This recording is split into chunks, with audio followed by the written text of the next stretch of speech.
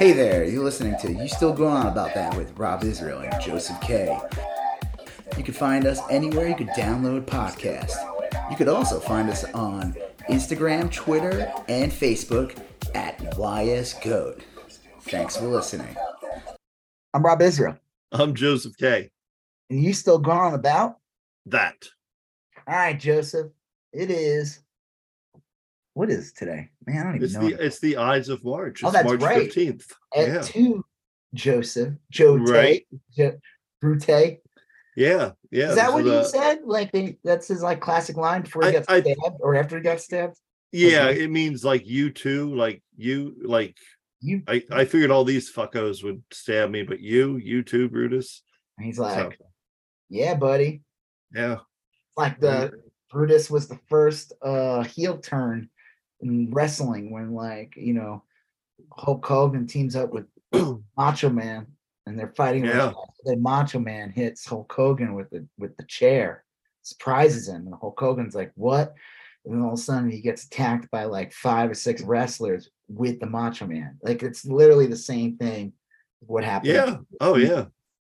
Well, it's weird. Like I used to read a lot of Shakespeare when I taught, and like you're not that far off. I mean, a lot of it, I like the language is real weird for us today, but a lot of it was like real accessible, like, you know, comedy for the people, or you know, yeah, wasn't like the joke is like Shakespeare was like very common.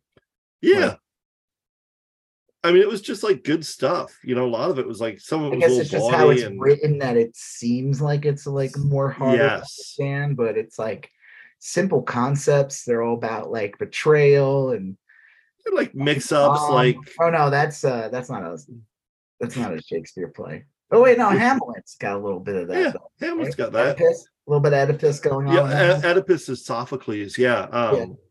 Yeah, the kid. I always liked teaching Sophocles to the kids because when you got to the part where it finally dawned on, like, and it was always like 1 or 2 kids who got it at first, like that he slept with his mother. Like you could see like this slow realization over their faces where they're like, motherfucker, and it was really funny. Literally. Yeah. You know, I made a drawing a couple years ago, a very important one, to celebrate the Ides of March, and it's Garfield and Odie dressed in, that's right, in, robes, and Odie's got his little snarly face, and he's stabbing Garfield in the back of the side. And Garfield turns around his finger and he goes, "Et tu, Odie?" It's in a thought bubble because, you know, it's a cat; they don't speak. Right. But that was a year that the Ides of March fell on a Monday, I'm sure. You know, yeah. Another reason I hate Monday, getting stabbed in the back by Odie. Yeah. But he loves lasagna, so yeah. Well, it all equals out. Yeah. So what are we talking about, Joseph? Okay, so we got very special Ides of March. Yeah, we're gonna talk about Ticketmaster. We're talking about stabbed in the back. Jesus. Oh, yeah. Geez. We're talking about the Last of Us finale and the most recent Mandalorian. I might talk a little bit about the Oscars. Then we're going to kind of shift gears. Like the Grouch? No. Oscars from the Odd Couple. Odd Couple, yeah. No. Oscars like the Academy Awards. And then we're going to switch to kind of like some more current event stuff. We're going to talk about the banking collapse thing, the Silicon Valley Bank that collapsed out west. Good times. We're talking about Meatball Ron playing baseball with Kilmeade or whatever. Literally playing softball with a softball interview. So cringy. It is like, you know, I love how Fox News is just such a blatant right-wing propaganda. And it's crazy. They get away with it. We're going to talk about the Tennessee Lieutenant Governor. Oh, yep. He loves going on Instagram and leaving uplifting comments to like one specific twink. Yeah, it's such a weird story. Yeah. We're going to talk about but it's not funny at the same time. The struggles to define woke. Yeah, there was an interview. We'll get into it, but there was an interview with this right winger, and the person asking in the interview asked, "Can you define what woke was?" And the person like had the biggest brain fart. Yeah. Well, in all fairness, it is real difficult to define woke. Well, it is very simple to define it, but it's very hard for a right winger to define it because they've made woke everything. Yeah. Everything they don't like is woke. So it's like, well, what is it? And if you really want to define it, it's just like they don't like minorities. Yeah. It's really what they don't like that. But we'll get into that. And it's crazy too, because the bank collapse is also it's right is using it as, because the banks have just gotten so woke. You know, those banks they've always been known for being woke. Always. And financial institutions are often known for their liberal policies. Oh yeah, totally. Yeah. They're yeah, totally. They don't call it fiscally conservative for a reason. Right. Definitely, it's not fiscally liberal. That's for damn sure. Right. And then we're gonna end it on the end of a ivermectin influencer who met his end. Now, go ahead. Yeah. I was gonna say it's the least surprising ending, whatever. So yeah, exactly. It's like the ending you would expect, but you forget. And when it happens, it's like, oh yeah, that's how things are supposed to work. You mean you were taking medicine for 1,000-pound pack animal every day, and your heart exploded from it? Wow. Who would have thought that would happen? The whole we'll talk about it when we get there, but the whole article's great. It's like really, really scary stuff. But yeah. All right. So we were going to talk about Ticketmaster. Did you have something you wanted to say before Ticketmaster? About what? I thought you said you were going to say something before we got started. Oh. Did I give any allusions to that? I could be wrong. You could have just wanted to jump straight to Ticketmaster. Have you had any experiences with Ticketmaster lately? I mean, we see lots of concerts, so we're always dealing with, it's like the tickets are $75 each, and it's like, oh, that's not terrible, but it's like, yeah, but when it's all said and done, it's going to be like you're buying a fourth ticket, basically. Right. So if I'm buying 3 tickets, one for me, my son, and my wife, we are really buying 4 tickets. And the 4th ticket is for Elijah the prophet that you let in on Passover, and he drinks a little wine. Leave it play it out for him. People, it's funny. People like complain about paying taxes and stuff, but at least with taxes, it goes to something. You hope it does. Oh, yeah. It doesn't go to bombing like brown people in another country. Sure. You hope it goes to like, fixing that roads. Yeah. Putting a stop sign up. Education. Resources. All good causes. And it's like people complain so much about it, but when it's like Ticketmaster comes in and charges you that's not the tax. That is going to, they'll make claims. They're just greedy as fuck. Like, I remember back in the 90s when I started really going to concerts and I would get tickets, and like the fee would be like $3. It was like, I remember people would be complaining. And then the whole Pearl Jam thing happened. Yep. And I don't know what the end game of that was, but I feel like over the past decade or something, Ticketmaster has just gotten way, way, way worse. Oh, yeah. Like, for a good example, and you just bought tickets, supposedly, you bought tickets for the Cure, right? Yeah, I bought today. I got in the pre-sale. And Robert Smith, that's his name? What's his name in the Cure? Robert Smith, the singer for the Cure. Keep the tickets like super cheap or something? It was really, really great. I saw a show band that could probably get away with charging a lot more. Oh yeah. Well, I saw New Order the other week, and tickets were like $90 each. And I remember thinking like, that's crazy, but this feels like probably the fair value of this ticket. Now the fees were a lot. Including the fees, right? That's just it was the fee. The ticket itself was like $55, and then say what they're actually charging, and then throw in the fact that it cost you an extra $35. Yeah, here's the thing: the Cure put out tickets, and the Cure's like a big legit band. I mean, Well, I think they're it's like important when you say New Order, you didn't pay $90 to see them. They charged $55 for the tickets. something like that. Yeah. I have All the specific numbers on the Cure fees. though. What? I have specific numbers on the Cure though. Because I bought tickets this morning. I got in the pre-sale. The Cure sold these tickets for $19 each. Are they seats or general admission? No, this is at that Dos Equis Pavilion. I bought the lawn. Just it's a little hill. You sit up on the hill and you watch the band. Yeah, I know what you're talking about. I've been to that. Yeah, they have like a few pavilion seats where you can like sit in a chair and everything. Yeah. I'd imagine they were pretty pricey. I wasn't able to purchase those. I didn't really have a choice. But the fact is that the shitty seats, which aren't that bad actually, were only $19 each. $19. Okay, but how much were they when you were all? So I'm assuming it's just you and your wife. No, we bought 4 tickets because this is gonna be my daughter. My daughter likes the Cure, so we're gonna take her, and we bought a 4th ticket thinking she could take a friend. Okay. So I bought 4 tickets. However, ticket by ticket, I have this breakdown here. The ticket was $19, which is not bad for a crazy good band, like a huge band. Cure is a big band. I mean, it's like, okay. The service fees were $22.80 each. Yes. Each ticket, the face value of each ticket was $19. Add $22.80 service fees, and then add $3.46 tax. My $19 Cure ticket cost me $45.26.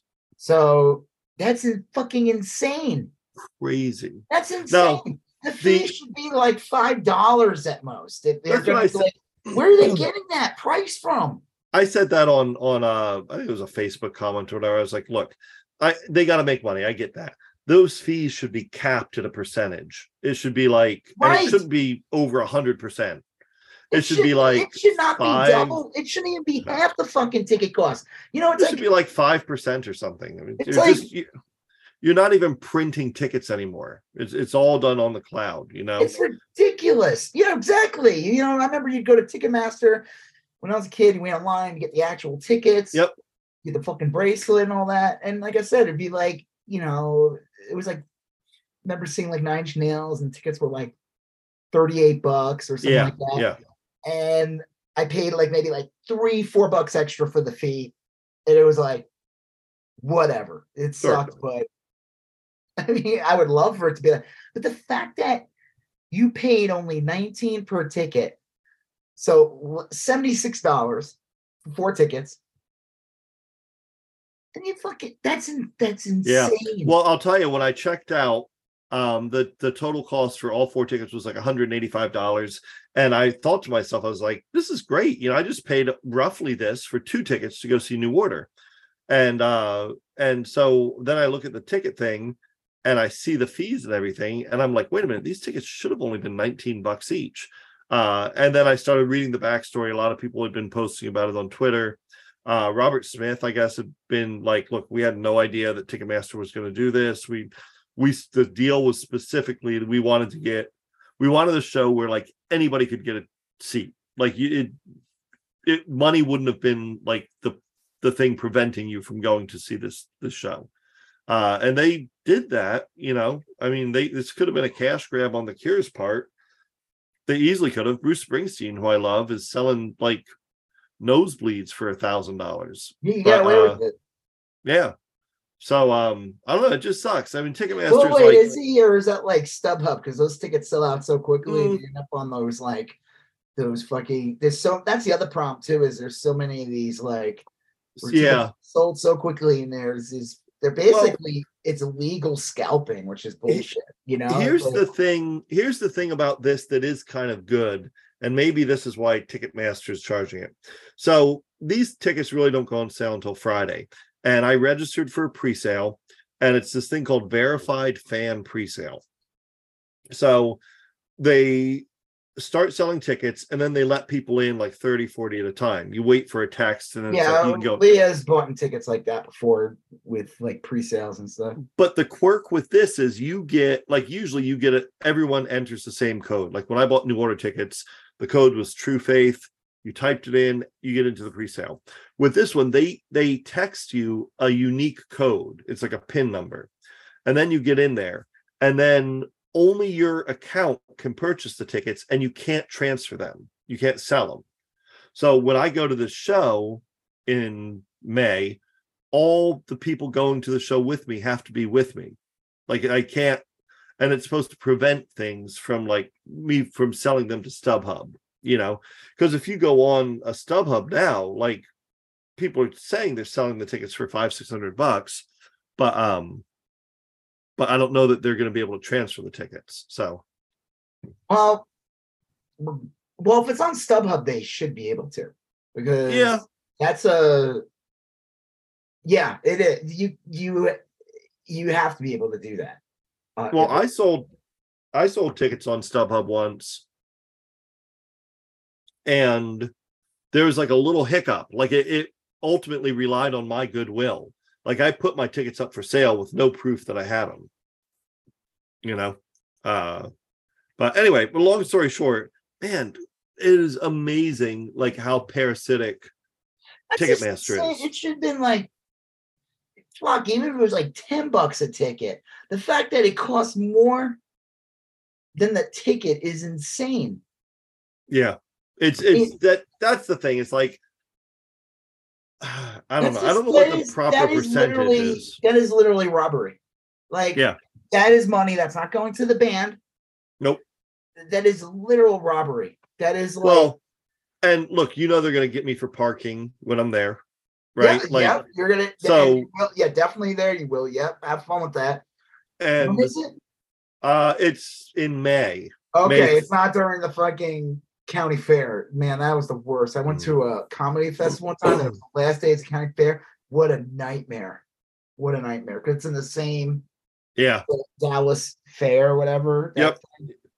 Well, I like that venue. I know I saw online a lot of people were bad mouthing that Dos Equis Pavilion. I love it. I think it's real cool. It's fine, but like I said, the thing about it, it's Ticketmaster. That's the scumbag thing. It's like, so I said, it's like, oh, how much are tickets? It's like, okay, but that's just insane. I mean, that makes it like, obviously, if the tickets were like $50, they would not be charging. That's I think that because the Cure sold the tickets for so low that Ticketmaster saw an opportunity, because like I said, bullshit. That there has to be some regulation. This is getting out of hand. When I wound up exiting the ticket line, having scored 4 tickets for like under $200, I felt pretty good about myself until I looked at the tickets. I said, at the end of the day, it's like 180 for 4 tickets. See the Cure is not the worst thing. It's fine. But the fact it's the point of it. Like over 100 of that is just bullshit. Yeah. Like, where is it going to go? It's going to go that to Ticketmaster. 19 that the band is charging, that's not all going to the band either. Like, that's all getting divided up in the tour and everything, and everyone they pay and charge. They're not keeping that. That extra fees that you're paying, that's not paying. No. Or like the merch people and that's not doing it. It's bullshit. It is absolute robbery. It is like, anytime I buy tickets, it's like I always get like anxiety, and I can't even figure out in my head the cost. There's no way to like even like prepare for how high the fees are these days. Yeah. Like, you don't even know, and each place is like different. They latch on new fees to other places that don't exist in other places, and it's crazy. Like I said, it's like, people were buying, like, I think a lot of the big controversy was like the Taylor Swift, where the tickets were expensive to begin with, and the fees, it was like basically another $1,000 on top of it, and you're just like, that amount of money is not a bad amount of money to pay for tickets to go see the Cure. They're a solid band. That's you'd probably expect to pay a little bit more, to be honest, but just to see the fees, it's ridiculous. Hopefully they'll do something. They got to put a cap on it or something. All this is going to do really is hurt new upcoming acts. Oh yeah. It's the older bands, the legacy bands, the nostalgia bands. At the end of the day, they'll be fine. They'll be Yeah. fine. You know, Bruce Springsteen ain't worried. Taylor Swift ain't really worried. It's cool that Robert Smith, like, trying to keep the ticket prices lower or Yeah. whatever, especially in the shitty seats at least. And it's just the fact that it's Ticketmaster is Yeah. one hurting their parasite. It's like the same thing with like health insurance or Yeah. any of these other things. Like I said, I just find it really funny. People complain about paying taxes, but like taxes can be beneficial to you if you elect the right leaders, and the money can go to the right places. But these service fees, these don't come back and benefit you in any way. All they do is hurt you, and it's parasitic. It hurts the music industry.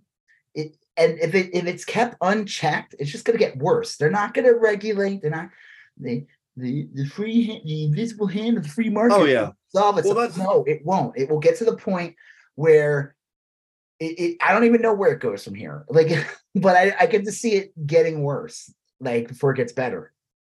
Well, your other option is you have very few other options. I mean, what are you going to print your own tickets or something? I mean, like those are so easy to counterfeit. You do need to pay Ticketmaster for their tech. You know, I mean, they have a good way of delivering tickets that are not easily counterfeited. But I don't know. It just seems like like you said, egregious. All the shit's online. It's not like they're really printing tickets anymore. Oh my God. Do you want tickets printed? They charge like an exorbitant amount to get the ticket to you. Yeah. And honestly, like, I'm not even sure they would know what to do with real tickets if you tried to show up to an event with real tickets. Well, a lot of them have scanners anyway. It would just scan the barcode and everything. But like you know, it's just bullshit. That's all it is. It's something that needs to be regulated. And this is across the board and everything. Cell phones, everything. If you look, they add on shit. There's fees added on all kinds of things. Yeah. Like, check your fucking receipts, man. I'm telling you. Right. Anytime you go to a place, always get the receipt. Look at it. Because yeah, you might have paid for everything and the prices are right, but look at the end, man, because sometimes there's some weird ass fees added on. Some places they tack on the credit card fee onto you. Yeah. Yeah. They do that. Like there's all like you gotta, but yeah, I don't know. There's nothing else to be said about it. It sucks. Like I said, I think the Cure example you brought up is just the perfect example of how shitty it really is. Yeah. Like in retrospect, in reality, it should only have been $5 a ticket. Yeah. They could have made a fortune. And even that, the fact that it's more than 25% of that, it should be in proportion, like you said. But the fact that even it went 20, you know, it's like funny, you know, when you go out to eat and let's say your bill's only like $20, but you feel like, you know, if like you have a waiter or something like that, like I feel like I'm not gonna just give them one, right? You know, $4 or whatever. Like I'm still gonna give them like $8 or whatever because it's like the service was the same, you know. I don't know. Yeah. I always feel weird about that. I agree. But that at least is going to, you know, where the money is going to in that chance because you saw the service and everything. Yeah. Yeah. No, it is a weird one. I mean, like, there's got to be some tipping is like, I guess, a different dynamic. But I don't even know why I brought up an example. I'm just saying, though, but like, I'm just bringing up the percentage wise. But the fact, it's just totally insane. That's insane. It's over 100% fees. That's great. Like it's 100% of the ticket value in fees, over 100%. Yeah, 110%. It's crazy. Yeah. It's ridiculous. Right. Well, speaking of ridiculous, right? Speaking of ridiculous, what do you want to talk about first? Last of Us or Mandalorian? We can do Last of Us first. I thought it was a good, solid ending. Yeah, I mean, it was a pretty, like, in comparison to other episodes, it was pretty simple. Yes. It felt shorter than the other episodes. Like, it didn't feel like a long episode at all. Like, yeah, it was. I mean, it was a solid hour long, but you're right. It did move kind of quickly. Yeah, like, I mean, they're heading to the area, and then they get, like, cornered by the Fireflies. They get knocked out. Yep. And, you know, obviously Ellie's kind of like, there's that fallout from the last episode, which was super fucked up. Yeah. Pastor Dave or whatever. and everything that went on with that. And then she, you know, it's funny, he's like trying to be, it's so, his role has changed. He's like, I found your favorite, he's like, I found your can of beefaroni, and look, you can beat me in Boggle. It's like he's like this weird dad. It's really funny. He really is like, he's really turned into like a dad that's trying his best to make like their kid happy and like the lamest way possible. Yeah, that was the one thing. Like, it didn't feel forced or terrible or anything, but it was a little jarring for me to see Joel so like accommodating to her. You know, she saved him, and then, you know, he cares about her, and like, you know, when he called her like baby girl in the last episode, it's like, that's his fucking kid now. It's like, he's her guardian, and everything that she, you know, I don't think he knows everything that she went through, but he knows that it was horrible, you know? Right. And it's just kind of funny. That's all. It was just like, I got a can of beefaroni, which, you know, who would ever thought a 20-year-old can of beefaroni would be considered a delicacy, right? In the apocalypse, man. Oh, you know what? Beefaroni, we've had this discussion before. Oh, yeah. Beefaroni is the superior canned shitty pasta. Finest of the canned pastas. It is. Like Franco-American, any of that stuff, garbage. Yeah. Toss that. No, the beefaroni in that nice beefaroni all day. Metallic, tangy orange sauce. Yep. Big thick noodles. Probably human grade beef. Yeah, it's real good. Except like it's crispy somehow. Yeah. Beef, it's like it's so good. I haven't had it probably in like 30 years, I think. But oh yeah. I remember I used to eat it in college. That's the last time I ate beefaroni like pretty regularly, my first year or two in college. So I think the most unbelievable part of that scene was how preserved and new the can looked. Yeah, it did look real new. Like that, the white on the package should be yellowed as shit. I mean, we're talking 20 years, probably not well ventilated. Right. Just, like, who knows where he found it? Like in a car or something, like an abandoned car from 2003. God, like, yeah. I mean, I'm not going to get into the logistics of that. That's not really important. That's not why we're here to talk about beefaroni. I mean, no. Well, the episode about that beefaroni. The episode started with a flashback. Oh, that's right. I like totally. Yeah, the flashback. This show does flashback so well. And the flashback was of Ellie's birth. The mom was fleeing clickers or something, and the mom is played by, let's see, let me look it up real quick. She is famous for being the kid that they have. There's a baby that ages up to like 4. They did that on TV shows all the time. They would have yeah. In the next season, they'd be like, that kid's 4 now. Well, like, right. We want it to be a character. It's played by the girl from what was it? Growing Pains? Growing Pains, right. Her name's Ashley Johnson. It's funny. She had like a big cameo in Avengers, like a first Avengers movie. She was like the waitress. She's in like in a bunch of scenes. And I remember that, like, people are like, hey, that girl looks kind of, it's funny. Her face hasn't really changed that much. Like, recognize her. And I remember watching the Avengers and being like, is that the fucking little girl from Growing Pains? And then I'm watching this and I'm like, it's crazy though, because like I would say just casting her is great casting, because you could believe that she's that actress's mom. Like, they're not that far off looking from each other. Like, there's a similar look. And what's funny though about the woman who played the mom, she's the voice of the character in the game. Yeah, you had mentioned that. I didn't realize that, but I didn't know that. Let me make sure I confirm that. Well, the preview or the flashback kind of confirms as to how Ellie became immune. Yep. Sorry, she did the voice acting and motion capture for Ellie in the last. Oh, wow. Okay. Huh. Cool. Well, we find out why Ellie was immune, and it's because the mom was bit Ellie was kind of infected through the umbilical She gets cord. bit. She's on the run. She ends up like in an abandoned house.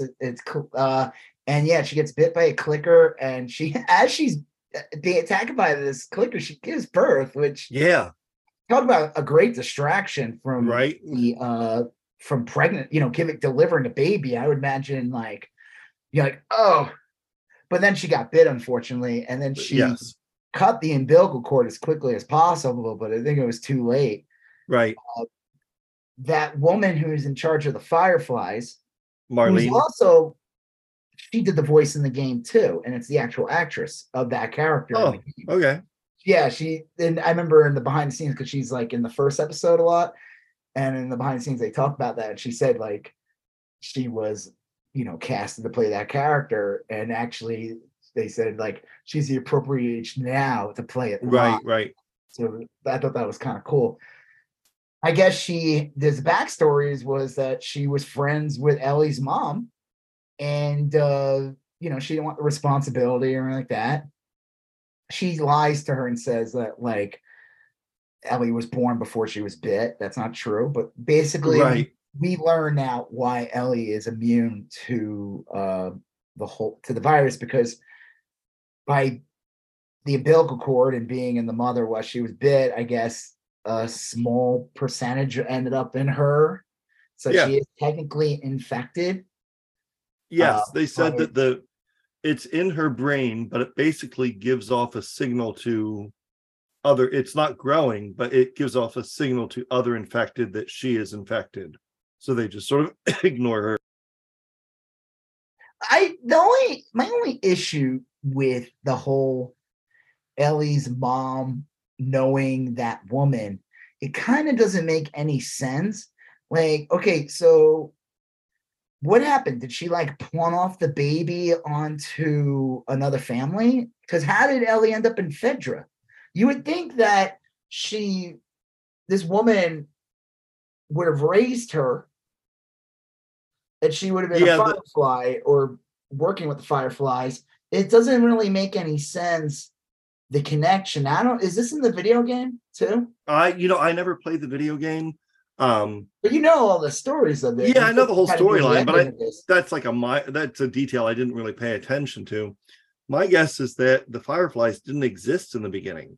But then what did she do? She pawned the baby off, but like she obviously knew the baby was special from the get-go. Like when she found Ellie with the other girl who died, what was her name? Ellie's friend, Riley. And she said like the person I killed was Riley. She says that to Joel in the beginning of the episode. And that woman would be like, oh, I know who this is. I mean, obviously maybe not, because unless she like pawned that baby off immediately, she wouldn't know that was Ellie. But like, I just think there's a little bit of too much convenience there. I'm not saying there is a weirdness to it. Yeah, I don't. It's almost like Star Wars level convenience of like C-3PO is also Anakin Skywalker made C-3PO, and we're just like, it's a small world. Yeah, it's funny, I can see people complain. Real quick, I see people complain about R5D4 showing up in Mandalorian. Yeah, but no, it makes total sense. The Jawas live in Tatooine, and they pawned off that shitty robot onto someone else. Yeah. That makes more sense than I believe. That's like someone selling a shitty used car to someone. I believe that more than like Anakin created C-3PO, which ended up being pretty logical. Yeah, Luke's friend. Like, but like that's like on this level of like it just doesn't make any sense. Like how did Ellie end up in Fedra? Right. Because if she was with that woman, I would imagine that she would make sure Ellie had nothing to do with Fedra. Yeah, that would make sense. Unless she immediately pawned that baby off onto a couple or something. You know what I mean? Like, because I don't think she was raised. She clearly was not raised by that woman. I think she said that her family was killed. I don't think she's talking about her mother. I don't think she's probably talking about like she probably had like some adopted family or something. Right. Maybe we'll learn more about that in season 2. But I just found that to be like a little like it's. I think you're watching like, oh, that's cool, but then I'm like, it doesn't make any sense. Yeah, honestly, I kind of like just let that slip out of my mind. Now I put it But back in your brain like a cordyceps. but I Trolls you. I will say that it seems, gosh, she Pastor probably Dave just says did the give the cordyceps kid is to. love. What? It probably was one of those things where Fedra was set up so that all the kids went to like a central place. That's probably one of the things that pissed people off about Fedra.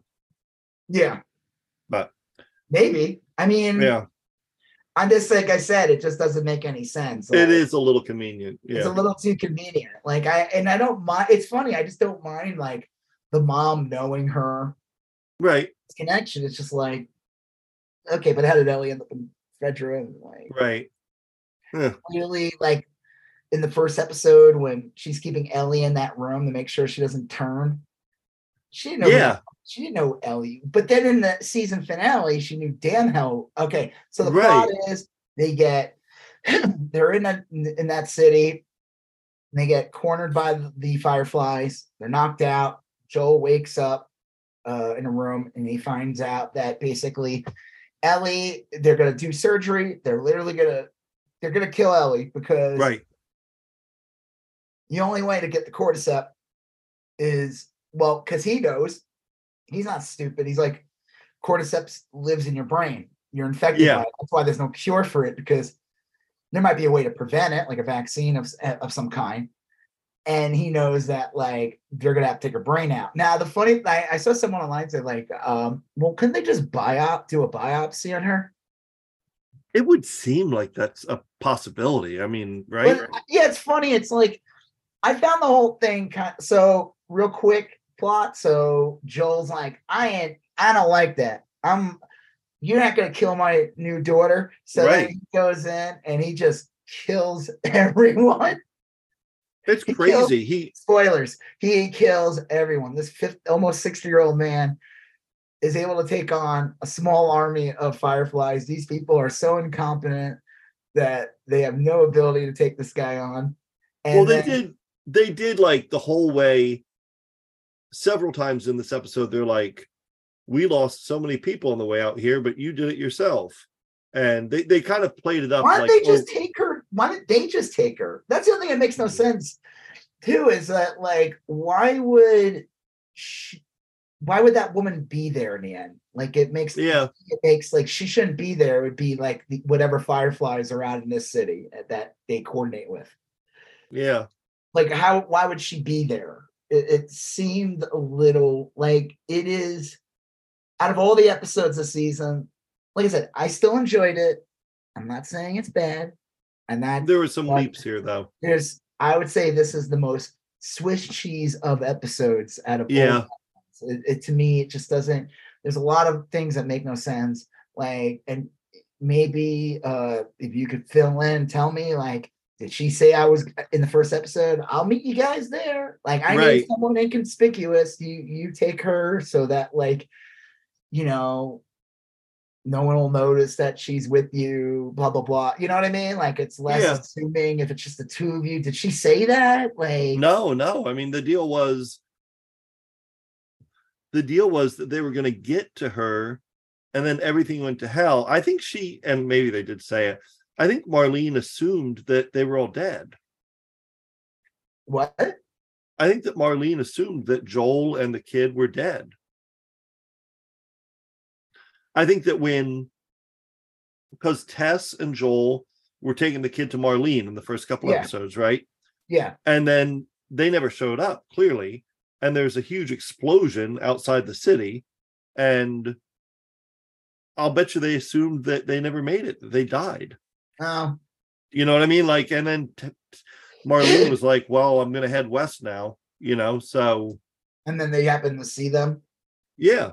And then they show up. That's like the doctor they got. It's like, it is like, the whole thing's like, okay, so Joel literally kills everyone, kills Marlene. And I could see people being like, well, Joel's the bad guy here because he tuned humanity by like being selfish. Ellie should have been sacrificed. But at the same time, I'm like, I guarantee you what would happen was they would have killed Ellie and her brain would have ended up in a garbage can because they're incompetent and they had a doctor who probably was not like, who was probably a medical student.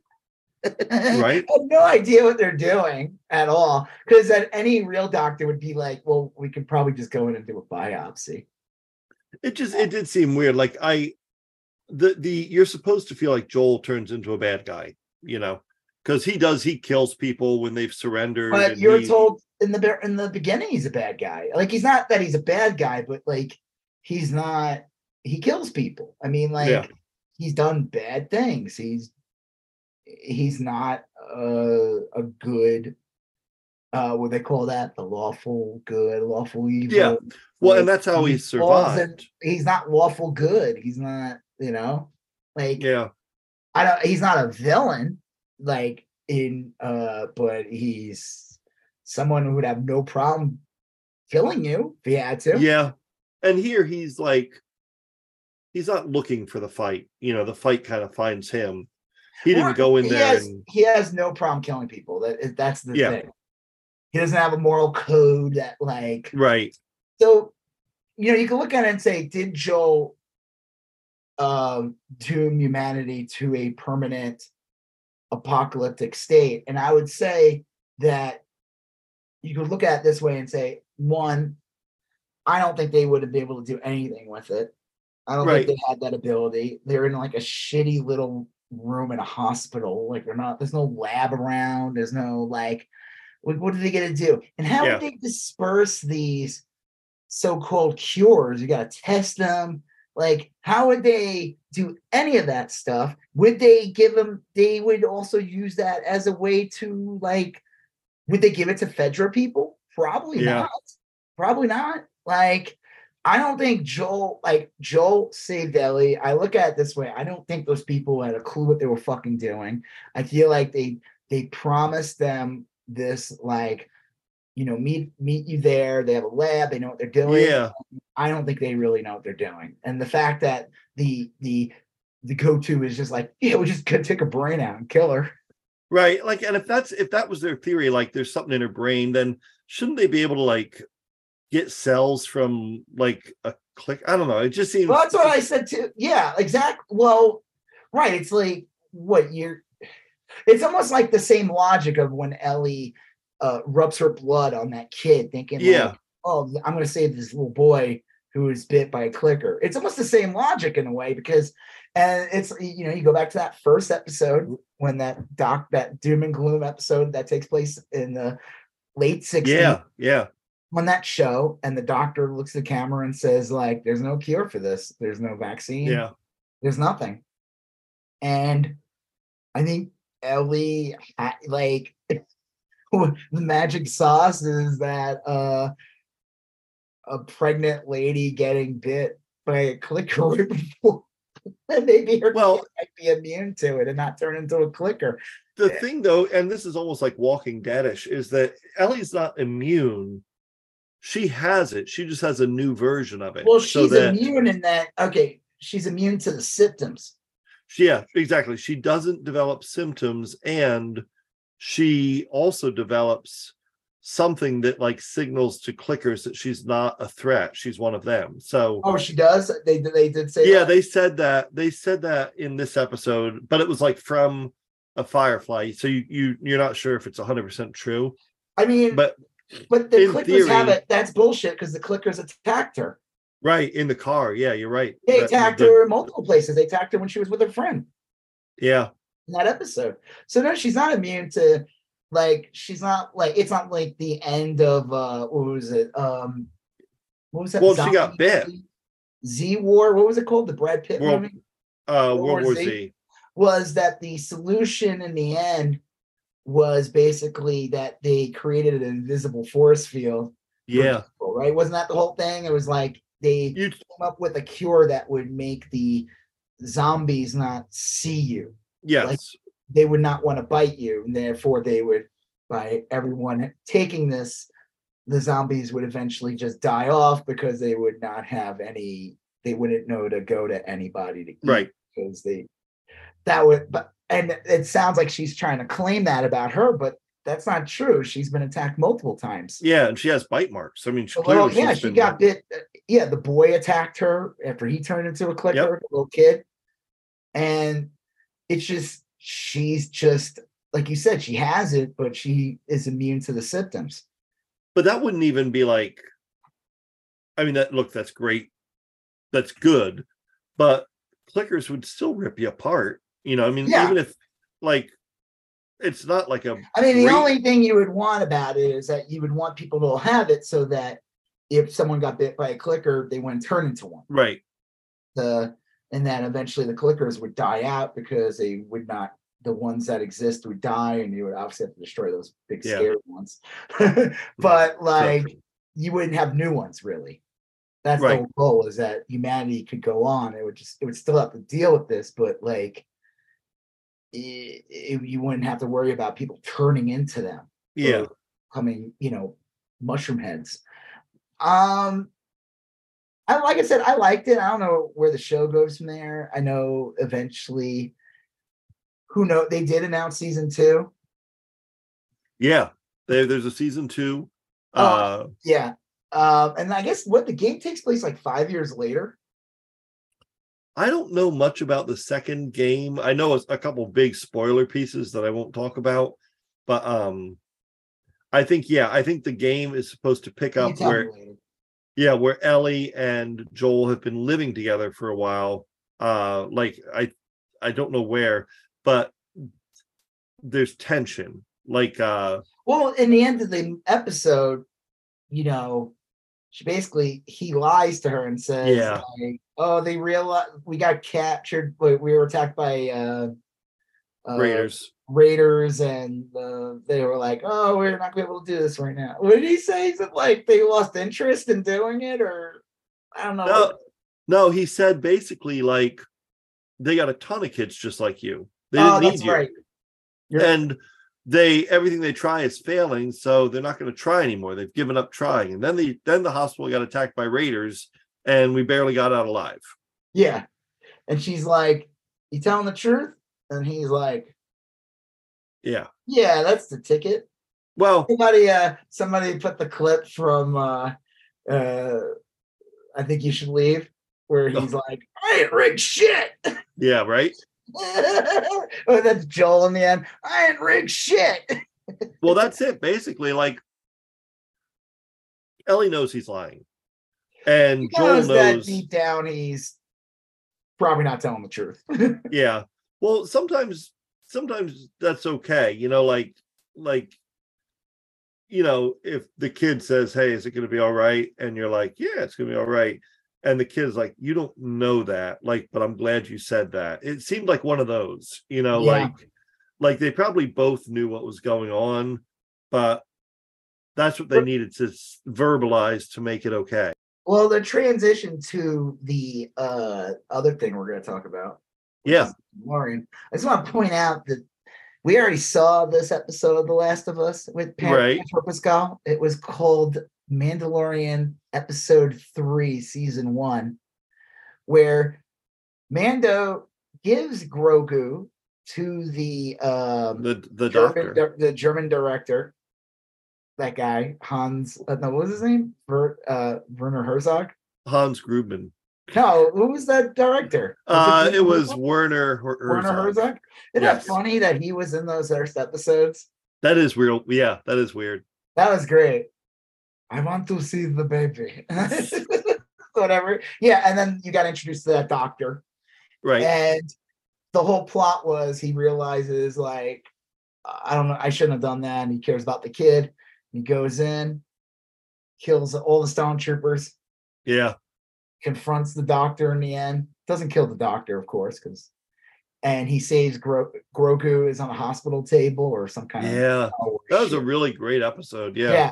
And he carries him out and saves him. And it's same thing, the same thing. Not as violent. Yeah. I mean, well, space violence, because you got guys in helmets and shit. But it's literally the same plot. Yeah, it is. It's identical. Almost. It's a similar plot pattern. So yeah, I like The Last of Us. We'll see where it goes. Like I said, I don't really know much about the game. You can spoil. I don't care for me later after we stop talking in this episode. I enjoyed it. I will say, I think it's a legitimate complaint for people to be like, where are the zombie characters? Yeah. Like, I mean, there was a lot of monsters that were people on the show, like Pastor Yes. Dave and Eileen, no, Kathleen. Yeah. Like there were a lot of monsters, people like that. Even the Firefly people weren't very good. True. You just meet a lot of people and no one's good. And it's interesting too, because it's like, again, it's like that character says, Joel's brother's wife, I guess, says to Ellie, like, the people, you got to be careful. You can't trust people. Yeah. Because even like, here's this person that, she should be able to trust, who knew her mom, and like, her, and she was willing to sacrifice Ellie supposedly for the greater good. But I just don't think they had the capability to do what they think they were going to do. I think that she would have just been wasted. Right. She would just been dead. So the humanity would still be screwed no matter what, and you just wouldn't. I think it's an interesting question, though, if you think like, well, what if they could have done it? Then should Joel have allowed? I mean, like, you're still stuck in kind of a weird. Look at the facilities they're in, and you look at the people and how they had it all set up. True. Yeah. It looked like they were just gonna like get her brain out of her head, put it in a fucking like frozen, keep it cold, something. Yeah. And then take it to maybe take it to a lab or something. I don't know. But like looking at what they had and everything like that, I think that she just would have been a wasted corpse in the end, and he would have been without a daughter. Yeah, no, I agree. I just think that like you just look at them, you could tell they did not look competent. No. It was like a Mickey Mouse operation going on there. Yeah. Yeah, it really did look kind of. Speaking of Mickey Mouse. Oh yeah, you watched the new Mandalorian on Disney Plus? I did. Episode 3 of season 3. This was a really great one. I agree. It doesn't seem like a ton happens. The basic idea is that a lot happens in this episode. What are you talking about? Well, yeah, I guess you're right. There's what do you want to happen on the show, man? I want everything now. Well, I'm thinking of like the Mandalorian story. Like he bathed in the waters, in the mines, and then he returned to his people, and he was kind of redeemed. With a weird twist being Bo-Katan was also redeemed. Well, okay, so real quick, it continues right after the last episode, where Mando wakes up. She lies to him though, and claims that she didn't see anything. So she lies. She kind of probes just him like first. Joel lies to Ellie, and Bo-Katan lies to Mando, and basically says, "I didn't see shit." Well, she kind of probes him first and was like, "Did you see anything? Did you?" And after she realizes that he was kind of out of it, she does not disclose that she saw the mythosaur. I didn't see anything either. I didn't see anything cool. Yeah, but you know what was kind of weird, and I don't know if you noticed this or if I was like over noticing it. You know that they eventually leave the planet and they get chased by these TIE fighters, TIE interceptors, and it's a really kind of exciting fight. Oh scene. Yeah, that scene's great. That battle, it really is so good. You got Mando is with Bo-Katan. He says, "Get down," so he can get to his. They're flying back to her planet where her castle is, and they get attacked by, like I said, TIE interceptors. And he rockets to his ship so he can get it. There's pretty vivid scenes. You got R5D4 in the ship. He's pretty funny. Like the way he keeps. Yeah, he's all scared. Well, at the end of it, Bo-Katan is like, I lost a shield, this, that, or whatever. How about you? And the Mandalorian goes, nothing. There's not a single scratch on my ship. And Bo-Katan looks at him for a quick second. And I wonder if she is thinking at that point, like, you are the chosen one. Like, or she's just like, fuck you, dude. I wondered because like much. Just lie to me and say, yeah, I got a big scratch on my ship. I'm gonna have to buff it out for an hour. Well, the episode is called The Convert, and the convert isn't the Mandalorian, It obviously. works in multiple ways in this episode because it, and I'll say this, what Mandalorian does in this episode is how Boba Fett should have worked. So the Book of Boba Fett, yeah. Mandalorian does an episode. So in this episode, it's like 2 episodes in one. You get like the first 10 minutes is this battle, and they escape the Empire. Bo-Katan's ship castle's destroyed, and they're being chased by TIE interceptors. And and then it cuts to Coruscant, and it ends up being a whole episode about the Dr. Pershing, and what's going on. And you find out there's like a whole what do they call that program? Like a re-entry program, or re-entry program for like something like that to become like part of the New Republic. And then so it's like sandwiched in the middle, and that's the main chunk. But then the last 10 minutes or 5 or 10 minutes, it goes back to Mando and Bo-Katan, where they end up. And honestly, that's probably what they should have done with those Book of Boba Fett episodes with Mando. And I think that's why those episodes were so jarring, was because it was just like, where the fuck is Boba Fett? Right. And if they just had like Boba Fett's story, and then like 40 minutes of the episode being like Mando, and then ending with Boba Fett's story, people would have liked it more. And I think what they did in this episode with Dr. Pershing, also though, even if they just did a Dr. Pershing episode, let's say, where you didn't even get Mando or Boba Fett or Baby Yoda in this episode at all, I think that actually wouldn't have been that bad, because at least these are all characters that are in the Mandalorian and are part of the Mandalorian story. You have all the people. You have that woman who was Moff Gideon's like number 1 or whatever. Spoilers. Hold on. Sit down, Snoopy.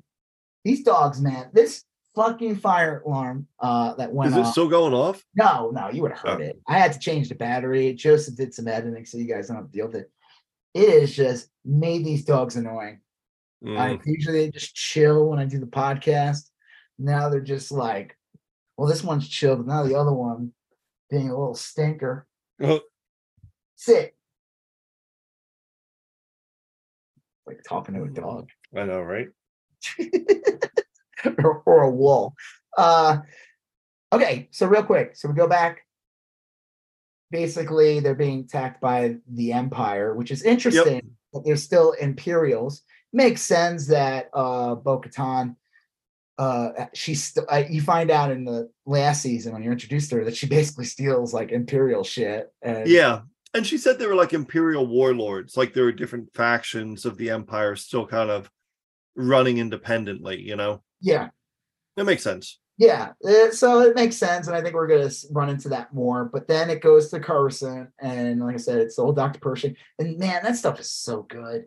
Yeah. That whole Coruscant scenes, like I can't even describe it, man. This was like possibly one of the best shows out of all the Mandalorian. I feel like it felt very Andor-ish too, this episode. The middle part was definitely right out of Andor. I think it's just because it's just people in like simple sci-fi outfits, and that's kind of like what Andor is. Like, you know, you have Mandalorian. And it was like in a work. And it was like a workplace setting, you know. It was like it was more grounded. It was in the city. Yeah, I love the whole like they go when he's speaking in that arena. That's a famous scene. That's from episode 3 when Sidious first talks to Anakin about Darth Plagueis the Wise. Right. That's in that same place.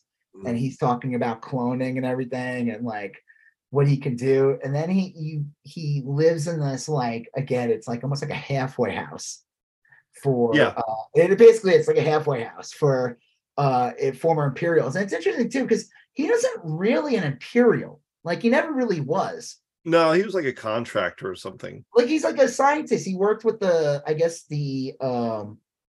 whatever those things were, those tall, skinny things from episode 2. Genosans? Yeah. Yeah. No, they weren't called Camino. Oh, okay. Yeah. No, you're right. You know, I guess it's just they worked with the Empire, so he's like kind of connected, and he was working with Moff Gideon, but like So he goes back to the house and he sees these people sitting there, and one of them is that woman. And all of a sudden now she's Right. like super cool and like, oh yeah, I'm a totally different person. Spoilers, I'm gonna tell us out of the order. That guy gets screwed by her in the end. Oh, bad. And I kind of knew something was up. She tries to tell him, like, it's like she kind of fucks with him throughout the episode. It's like he wants to like work with the New Republic. He's just doing a boring desk job, and Right. he's not being used really for his capabilities, which is like mad cloning science shit. Now what he wants to do with cloning though is like what a good scientist want to do. It's like, right. He wants create, artificial, like, a new heart, right. New lungs, not an army, Yeah. which is what like military and dictators would want and shit. What he wants to do is for good. And she's like, we just got to convince the New Republic, if you get the equipment.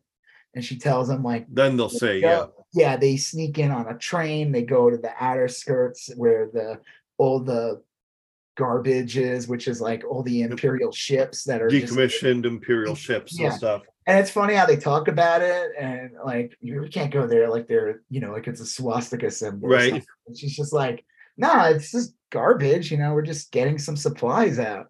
And it's great too, because when he meets them, the Imperial people, the former Imperials and her, they talk about like what they miss. And at first they're like, what do you mean? Like about the Empire? They're like, no, it's the monotony things, like little things like these biscuits that they had. Which you remember McDonald's had those cookies when you were a kid? They were they weren't the McDonald Land cookies. Yeah. I imagine that's what those Imperial biscuits taste like. Yeah. Those McDonald Land cookies were pretty good, actually. They were great. Yeah. They're basically just like good animal crackers, like better. Right. That's true. And it's funny, he opens his door and there's like a box. And in there is just like a whole ton of Imperial biscuits. Just love how it's like their package. It's got the Imperial logo on it. They're like, it's basically like airplane snacks or something. Yeah, those cookies you get on the airplane. So you find out from her, and they're like, she befriends him. They go out. I like when they go to the town and like you see this like rock, and he's like, "What is that?" It's like, this is the only part of the planet you can see. This is the tallest mountain in the entire. It's the thing that sneaks in. Yeah. Because there's like nothing, all the organic shit is completely covered. It's like the whole planet is a city. It's like Judge Dredd or something. Yeah. I love though, like, it's funny because it's like, she fucks with him and says, yeah, go touch it. And then a robot immediately shows up. All these alerts go off. Back away. Yeah, he thinks he can touch it. And she's fucked with him, but it's almost like they're foreshadowing that she's fucking with him the entire time. Well, what's her motivation? Do you understand that? I think she's still working for the Empire. She's like, and I think there's a faction of the New Republic of people that are still connected to Imperials, which, they want to show you why. And it kind of stinks because the sequel trilogy sucked. But this is kind of setting up the whole First Order thing, and like how that happened, and it just shows you like how the New Republic never really got a good start, and they never were able to like acclimate the Imperials properly, or they should have like just fucking kept them in prison instead of trying to make them into like society. It's kind of like almost like you could like look at parables of like the Civil War and how like Reconstruction, the North did a really terrible job with the South, and let the South kind of just do whatever the fuck it wanted. It's like, yeah, we can have slaves, but we'll do sharecropping and we'll segregate. And I it's like, wonder why it just didn't make sense. Like, why is she setting up? Why doesn't she want to use him as an asset? Well, I think the point is she uses him to get the right equipment. Oh, all right. So they get caught in the end. Like they're not allowed to leave the perimeter. Like I said, it's like a halfway house, or like they're on probation. They're not supposed to like leave certain parts of the city. They're being watched. They got to show up at a certain time. They have like a badge on them. Because it's a, what do you call it? A re-entry? What are they calling it? It's like a rehab program, Yeah. re-education or reacclimation. Sort of. They don't call it something. re-education, but it's kind of like what it is. And Yeah. so what's the episode called again? Convert? What? Yeah, the episode's called The Convert. Yeah, so and you're it right. kind of makes sense too. It's like they're converting these people to be in the New Republic. I hadn't thought of it, but yeah, you're and right. It's funny. So they get caught in the end, and she totally turns on him. She takes the equipment though. She used him to basically she had no idea what equipment he needed. He's like, I need equipment. They get it because he's like, I just need like a lab. If I have the right equipment, then I could do the work. And he didn't have access to work because New Republic didn't want to deal with clones. So, because they consider that, with the whole Clone War empire and everything like that, they're like, no, we had enough issues with clones, which is like, you always get that from that line when Obi-Wan tells Luke about Clone Wars, and it's like, what is that? And it's like, clearly this was a bad thing, and it's like there's a reason why we don't have clones anymore in Star Wars universe, because so yeah, she like turns on him and like basically rats him out. And then in the end of the episode, he's being like, he's in this bed and he's like, you're gonna do a mind flare. And there's like what are those things called again? The mountain calamari. Oh yeah, that guy is so scene. Awesome. He's like talking, he's like, yeah, they did it to me too. He was great. He's like, this is a mind flare. You're just gonna like, no, it's just to relax you. And you're like, you're gonna wipe my mind. And then they're talking to her and they're saying like, oh, you're so good. You're like our star re-entry program person. And she's like, oh, thanks. And then she's like, can I stick around? He's my friend. I want to like make sure he's okay. And then when they leave, she turns the dial all the way up. So his brain is pudding. I mean, I think that's it for that character. I don't think we're gonna get like the further adventures of Dr. Pershing. I don't think so. Might get like the further adventures of Dr. Pershing and his pudding cup, or his dribble cup. The best part though is when Pershing was on the table and he's talking to the Mon Calamari and he looks at that woman and he's like, it was a trap. And did he really say that? Yeah, he's like, it was a trap. That's so and funny. the Mon Calamari just kind of like tilts his head a little bit, like, it's a great scene. Yeah, it's yeah, I love that. Like, Dr. Pershing and we'll get an episode where he's trying to complete a 20-piece puzzle. Yeah, because his brain's pudding. I love that. He's like, it's a mind flare. They're like, no, it's just it's a lobotomy basically. But yeah, it's a memory eraser. He turned it all the way up, so he's just going to be, even I guess if he's like, okay, he's just going to have no memories, which means he's not going to be able to do anything. And I think whoever she's really working with, it's like, I just need the right equipment, and I used him to get it, and now I'm going to get this equipment to the right. I just think there's a faction of these people. She's still in line with Moff Gideon. We haven't seen Moff Gideon. He is going to be back because I know he was at like the premiere. Okay. I didn't know that. Esposito. Yeah, he was at the premiere. There was images of him. So clearly he was there. He's going to be there. Not, who wasn't in those premiere photos? Gina Carano. Yeah. It's hilarious. Well, I'll talk about that in a second. So that whole scene, that whole like chunk with Coruscant and everything, I thought that was amazing.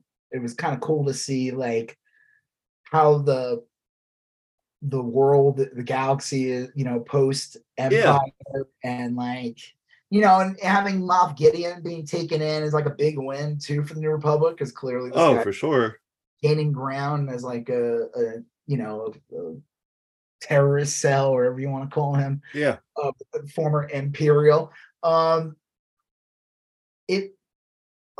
wasn't shocked when she did that in the end. I was like, it seemed a little interesting. Like she was too good. Like she was Moff Gideon's top person in the second season. So, and I'll say this real quick I will say the one missed opportunity I thought we were going to get in season 2 is that she would have like a full-on brawl with Gina Carano. Because that woman's like a UFC fighter type person too. She's like, where she's from too? She was just an Ant-Man. She was the member Oh. that's like the rebellion in Ant-Man Quantumania. Yeah. She was that woman with the staff. She kind of looked a All little right. different. It was hard to spot her, but then I was like looking at him like, oh yeah, I was looking at IMDb. Oh, that's funny. See who they were. And she was the one from Mandalorian. And it was kind of cool because you didn't really know what happened to her in the end of the season. Right. So it's kind of cool that she ended up there and that she's still, there's clearly something up. And I would say that she's still an Imperial. Like she's just like working undercover. Yeah, that would make the most sense. I just don't know what angle she's playing, but yeah, that would make the most sense. Well, and again, unfortunately, this is all in line with Emperor Palpatine coming back in possibly the worst Star Wars movie ever made, which was I remember we saw that in the theater and we both kind of enjoyed it. Yeah, I liked it. I tried rewatching it and it was just bad. Yeah. You ever rewatch it? No, I haven't. I saw it in the theater and I may have watched a little bit of it on Disney, but I tried watching Disney Plus and it was just like that whole trilogy sucked. It's kind of annoying that like I almost wish they could just ignore those movies and just go and do their own thing with the Mandalorian and everything. I just feel like that's really good, and I would love them to not have to be trapped. You know what I mean? Like they have to be, like, the stories have to be trapped into like they have to write into that story. I don't mind them saying like, "Hey, this is why the New Republic didn't work," you know, because they didn't handle the their rehabilitation program didn't be effective, you know, and I don't know. Well, yeah, it's a shame. I mean, there's so much Star Wars that they're gonna run into that anyway, like having to accommodate other works. Yeah. Then you go back to Mando and Bo-Katan, and they're back on that. Basically, he's like, I got a place where the Empire's not going to find us, or those Imperials. And it's basically the planet from the first episode where all the Boba Fett's are. The Mandalorians. Right. And he shows up and he shows the proof. It's funny. It's like they go into the water. It's like it's like a baptism, basically. Like the waters. It's like, or being born again, you know? Yep. Yeah, born again. And I love that when he says that to Bo-Katan, she's like, hey, you went in the water too. And she's like, yeah. Did you take your helmet off since then? No. Did she? I swore her helmet was off. Was it not ever off? It was on the whole episode. Yeah. Really?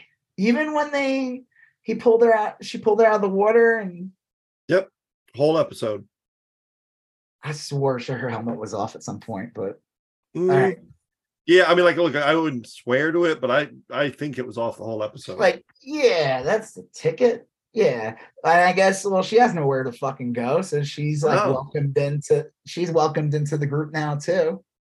And she basically said the armor person basically says like, you know, you're free to go, but if you're staying here, you better keep your fucking helmet on. Right. Well, I thought it was a generous offer. You know, like. I always like that. Go ahead. What?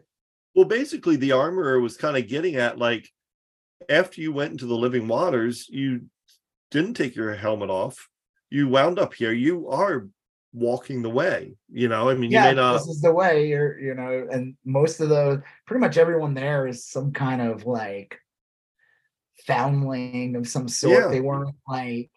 You know, they weren't born into it or anything like that. You may not want to always walk the way, but right now you're walking the way. So yeah, I love that big dude, the big dude who has that awesome gun. Yeah, and it was like how he's just kind of always like kind of hates Mando. Yeah, he's just like. you could tell he was like hesitant. Yeah, he's super. And again, I'm curious about Bo-Katan. I wonder. I curious if she's gonna turn on him because like I said, you know, in the Clone Wars and stuff, she was like a villain. She was a straight up villain on Clone Wars. And then Rebels, I guess she kind of like became a good guy, and then in this show But I feel like they kind of implied it right from the beginning. She's kind of like a little bit self-serving, like, she's out for herself. And her like name and everything like that. But I mean, I don't know, maybe with her castle being destroyed and everyone left her anyway, she's just like, yeah, what am I gonna do? I don't know. Think she's gonna knock boots with Mandalorian? I do not think that. No, I don't think so either. I think this show is pretty asexual. Yeah. The fact that like Rey kissed Kylo Ren in the end of Rise of Skywalker, it was like, whoa, sex of any kind in the Star Wars universe. That's why in Andor, you know why people liked Andor? Why? Because he fucked. Andor he was down. He was getting down. He had girlfriends. That one girl, Bex, that was an ex-girlfriend. And then when he's like in that awesome scene before he gets arrested, he's like, he wakes up and he was living with some girl. Well, he wasn't living. I think they just he met a girl and she was telling him to go get some snacks, and then he got arrested. But what happened? You know what happened. Absolutely. Show is endless barrage of Well, I liked this this Mandalorian. I think this season has been great so far. All the episodes. Not a lot of Baby Yoda stuff in the episode, but that's fine. He's kind of talking again. He's doing like weird little babbles. Yeah. And I love that when they're in the ship before they get attacked by the Imperial, they're talking, and Grogu's like, bah, bah, bah, bah. And he kind of looks, he's like, what? It is kind of looking like, do you say something? It is weird. You're right. You do see him talking more. He's making more noises, and I think by the end of the season he's going to say something, and I think he's going to say it's Grogu time. Yeah, I like that. Or do you think he'll look at the camera and go, this is the way? Yeah, that could work. This is. That could work. I don't know. It'll be interesting. I agree. I think he's going to speak by the end of the season. They're setting it up to be the case. It's going to be epic. Yeah, it's going to be magical. Like when Lisa Simpson spoke. Right. Yeah. No, not you Lisa. Remember that? Maggie. Yeah, sorry. And she pulled out her pacifier and said mom, and then you found out Elizabeth Taylor was the one who did the voice. Oh, that's right. Yeah. How old that show is. God. That was like the first season, I think. That's crazy. I always liked in the future episodes, whenever they would show Maggie, they would always do something that you never heard her talk. Oh, yeah. Never spoke ever, even in the future episodes. They would always she have her headphones on or whatever. She's like, that's funny. Yeah. Might have just had something wrong with her. Real quick though, I wanted to talk about this, because I don't even know how much I want to talk about this, but it's funny. There's like this whole like all the right-wing fake nerds online are trying to hate on this season, man. Because their Star Wars Jesus was fired. Pedro Pascal, because I guess he didn't defend the bigot that was fired. Yeah. So Gina, you know what the funniest thing about Gina Carano being fired, and then because she is like a conservative or whatever you want to call it. Yeah. They come out in defense and like, well, I refuse to watch this show because of what they did to her. It's funny because like when they announced she joined the show, they like attacked it and said it was like woke or whatever. Yeah. Like, what is this bullshit? This woman, you're making it all girls on the show. That was a criticism, is that why did the kind of soldier character have to be a girl? Yeah. I thought that was like the coolest thing. It's like it was interesting. I mean, it was like, hey, it's this like tough looking lady, and she's like she certainly looked the part. It wasn't like they just grabbed some, anyone. I mean, she looked the part. So yeah, but I just think it's funny how like, oh, but don't worry, guys, I'm a huge bigot. And they're like, oh, right, what? Yeah. I just think it's just there. You know what? You know what? The show's awesome. You guys don't want to watch it because they fired a side character because they broke their contract with Star Wars, which I guess one of the contracts in Star Wars was like, try not to be a bigot in public. Yeah. We're trying to sell toys. Can you keep your bigotry to yourself, please? Yeah. So they said that. That's literally what it came down to, is that She broke her contract. Yeah. Well, all Disney is their name. You know, I mean, they have intellectual properties, of course, but they rely on their name, you know, and their name is not, hopefully, Nazi, you know. No, but yeah, exactly. I mean, like, listen, you know, you're part of Star Wars, and you're gonna be forever get to go to conventions, and you're gonna have toys made of you, and your characters that live on the comics, and yeah. if you have the opportunity to, you know, we have plans to do all these shows. We have plans. You're not just locked into this show. You know, she was supposed to get her own show. Yeah, like a Rangers show. Rangers of the Republic, and she Yeah. was supposed to get that, and she just like, nope, I gotta post memes about Yeah. I love it. It's like, let me post some weird Nazi memes and tech trans people. Hey, do you know the star? You know the star of the show? Who's that? You know, the guy in the helmet and does the voice and shows up on the show? Pedro Pascal? Yeah, what about him? You know his sister's trans, right? It's crazy. It's yeah. I don't know. It's you work for a company and the boss is like, I don't know, different race or whatever, and then you're like constantly making racist jokes all day. It's like, do you think you're gonna be working there very long? Probably not. Probably not. I don't think so. I think maybe one joke they might be like, like after 3, you're probably gonna be looking for new work. People are usually pretty good about giving people a second chance if they like cop to it and treat it as like a learning experience or something. I mean, like, I'm sure they've mentioned many times that, hey, can you like remove the beep boop from the fucking profile and not tweet like all these memes? And we know they do that because they do that to the other stars with like Mark Ruffalo, who's very outspoken progressive, and like I think they have probably even said tone it down on social media. True. Like, James Gunn, and they was literally fired because he posted anti-Trump stuff all the time, and then a bunch of Nazi trolls came out and used, you know, found some old tweets of his. Yeah. But he was literally fired for that, like, for, you know. And then when he came back, you know what he doesn't do anymore? What? No political shit at all. Yeah. Nothing. I think he might have posted like one vaguely political thing, but it was like pretty like, but like he doesn't post any political shit anymore at all. And it was probably the reason for that. Yeah, for him, yeah. Well, for him, he's being smart, but they were probably like, we don't want you posting political shit, you know, right? You know. And now he's the head of DC. So I just think it's funny how these people like demand, like they would attack, like if let's say Pedro Pascal was on social media all the time and attacking Trump, I would guarantee you that they would demand him being fired. Oh yeah. But she doesn't mean anything. No. Yeah, well, intellectual consistency is not their calling card, you know. Well, speaking.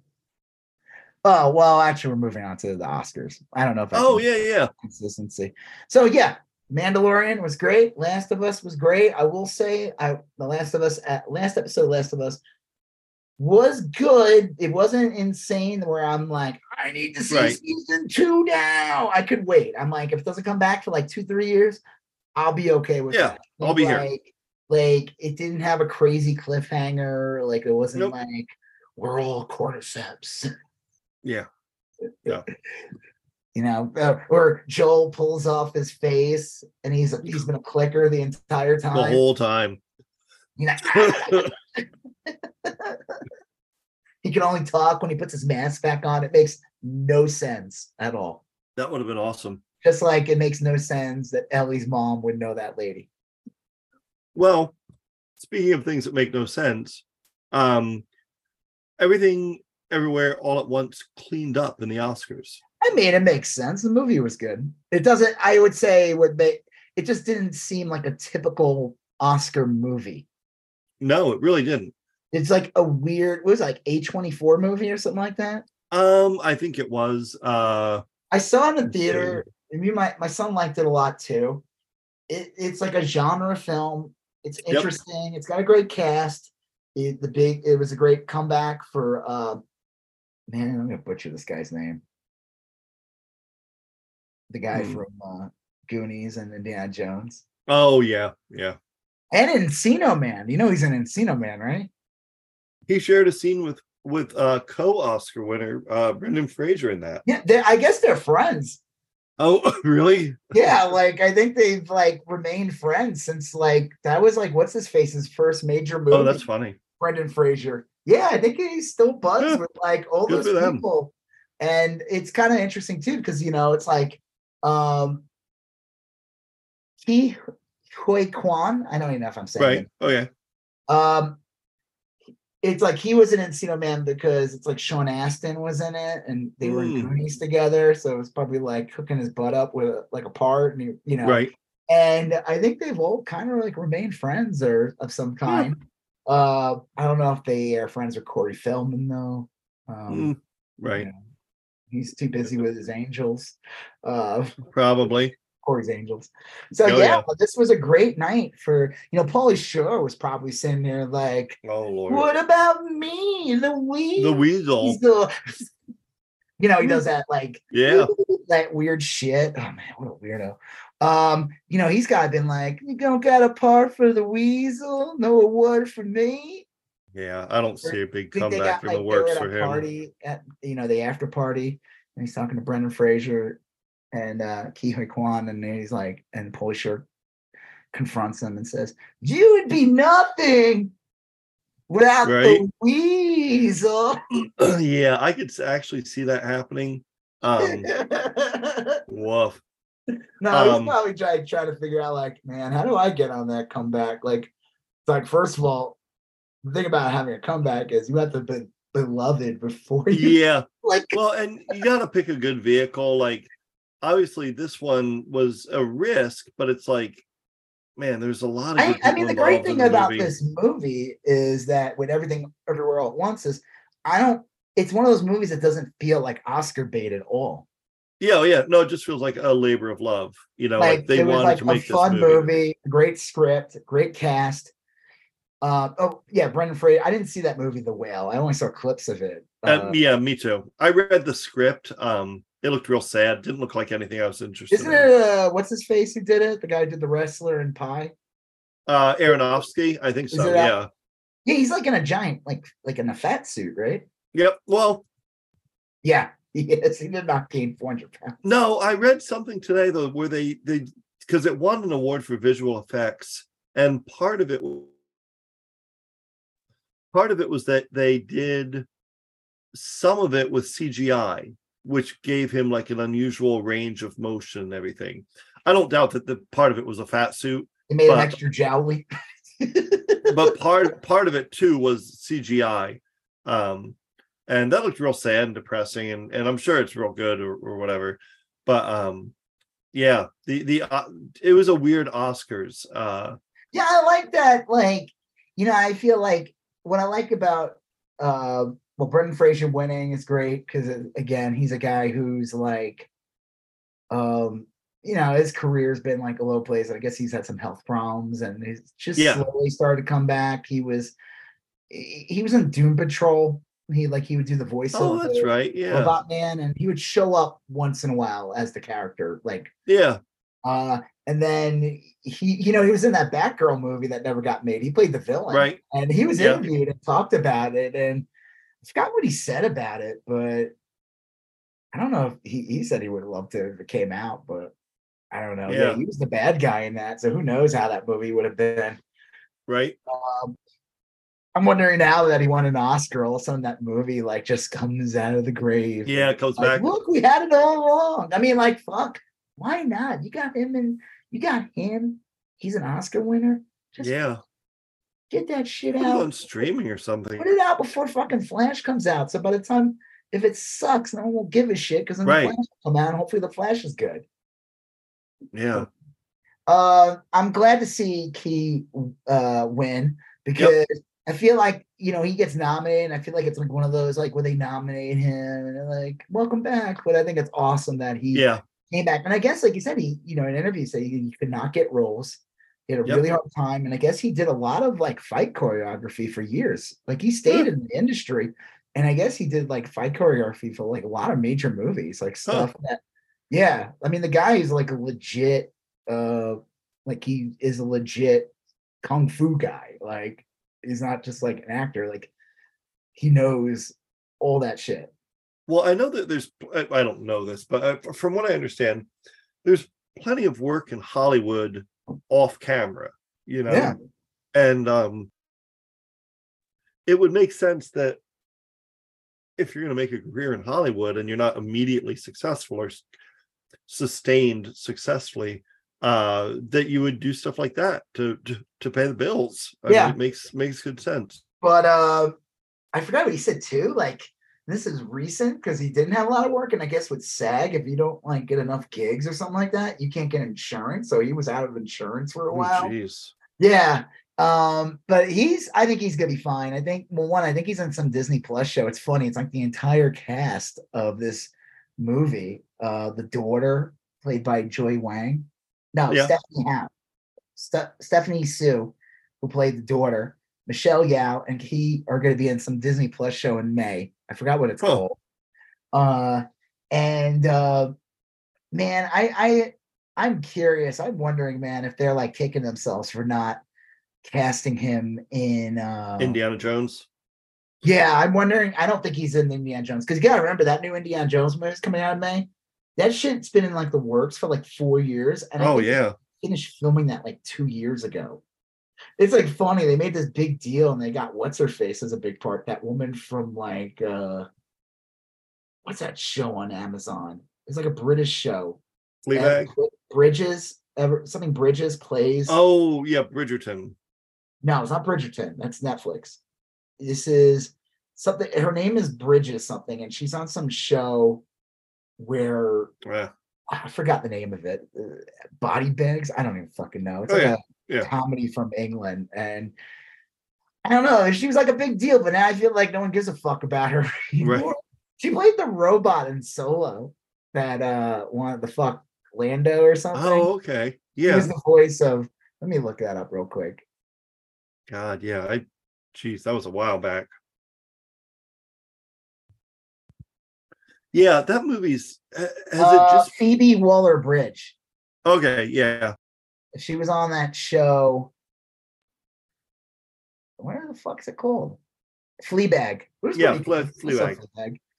But I don't think he's in it, which kind of stinks anyway. They should have always had him in it. I mean, like who? Yeah. Short Round got the short end of the stick. Right. Yeah. I feel like Indiana Jones Temple of Doom is kind of like the bastard son of the Indiana Jones trilogy. Yeah, I remember seeing that in the movie theater and being like pretty scared as a kid. It was a very intense movie. In theater, and I was much younger than you. You were like probably like 30, man. What a wuss. No, I was I could have been in high school. What year did that come out? Do you remember? 84. I was like 6. I saw that in the theater, and I remember watching that and that scene with the heart. I was just like, what the fuck? First of all, it wasn't even like the horror of the horror. It was much more like I'm sitting there watching, like, how the fuck's he doing that? Yeah. Like, wait, what? And then I'm like watching it later when like Indy kind of does it, but it's like a trick, Yeah. He's like all possessed and he's doing the pulling the heart out thing, but he doesn't. And I think the reality is you're being told that the bad guy did not pull the heart out. Actually, that was like a hallucination. Like the guy was still sacrificed, but his heart wasn't ripped out. That was like a I follow. It's like you ever seen Man on the Moon? Yeah. When he goes to like the medicine man in the end, and he finds out it's like just a scam where the guy takes like a chicken egg and like just rubs like. And he's like he even notices, and because the joke is like throughout the movie he does all these pranks. Yeah. And he goes to this guy thinking he's going to be saved. This guy's going to pull the cancer out of his body. And it's like, pranked. I think that, all right, going on a little tangent here. Yeah. So I'm sure the Indiana Jones people are kicking themselves for not casting this guy in that movie. Because you said that they might try to find a way to like put him in and post at it. And I have no idea. Yeah, they just add him in, and he's like off to the side. It's like The Simpsons with Milhouse and Fall Out Boy. Yeah, or like, with modern editing, we can add him in. Or adding Tig Notaro into that zombie movie. Oh yeah, that's so funny. Yeah, but if you watch that movie wasn't good, so it doesn't matter. Sure. But yeah, did you ever see that movie? Yeah, that was good. I mean, they did a great job of like literally erasing Chris D'Elia from the movie and putting Tig Notaro in. It's like you would never know he was in the movie. Yeah, it's real hard to do that too. Whoever did that. They did that too with Vigilante? Not with Vigilante and Peacemaker? No. The Vigilante character was recasted halfway through the making of the show.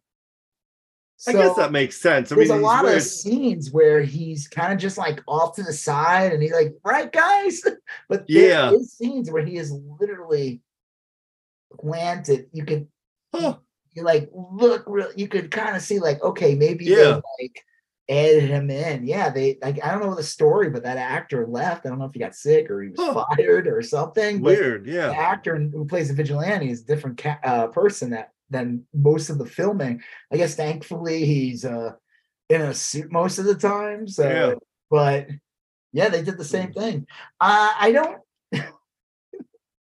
know. It would be kind of cool to see him. I have a feeling he's probably not going to be in the movie, but I doubt. I just hope it's good. I really want to. I mean, the last one was like, it was like okay, Crystal Skull. It's grown on me.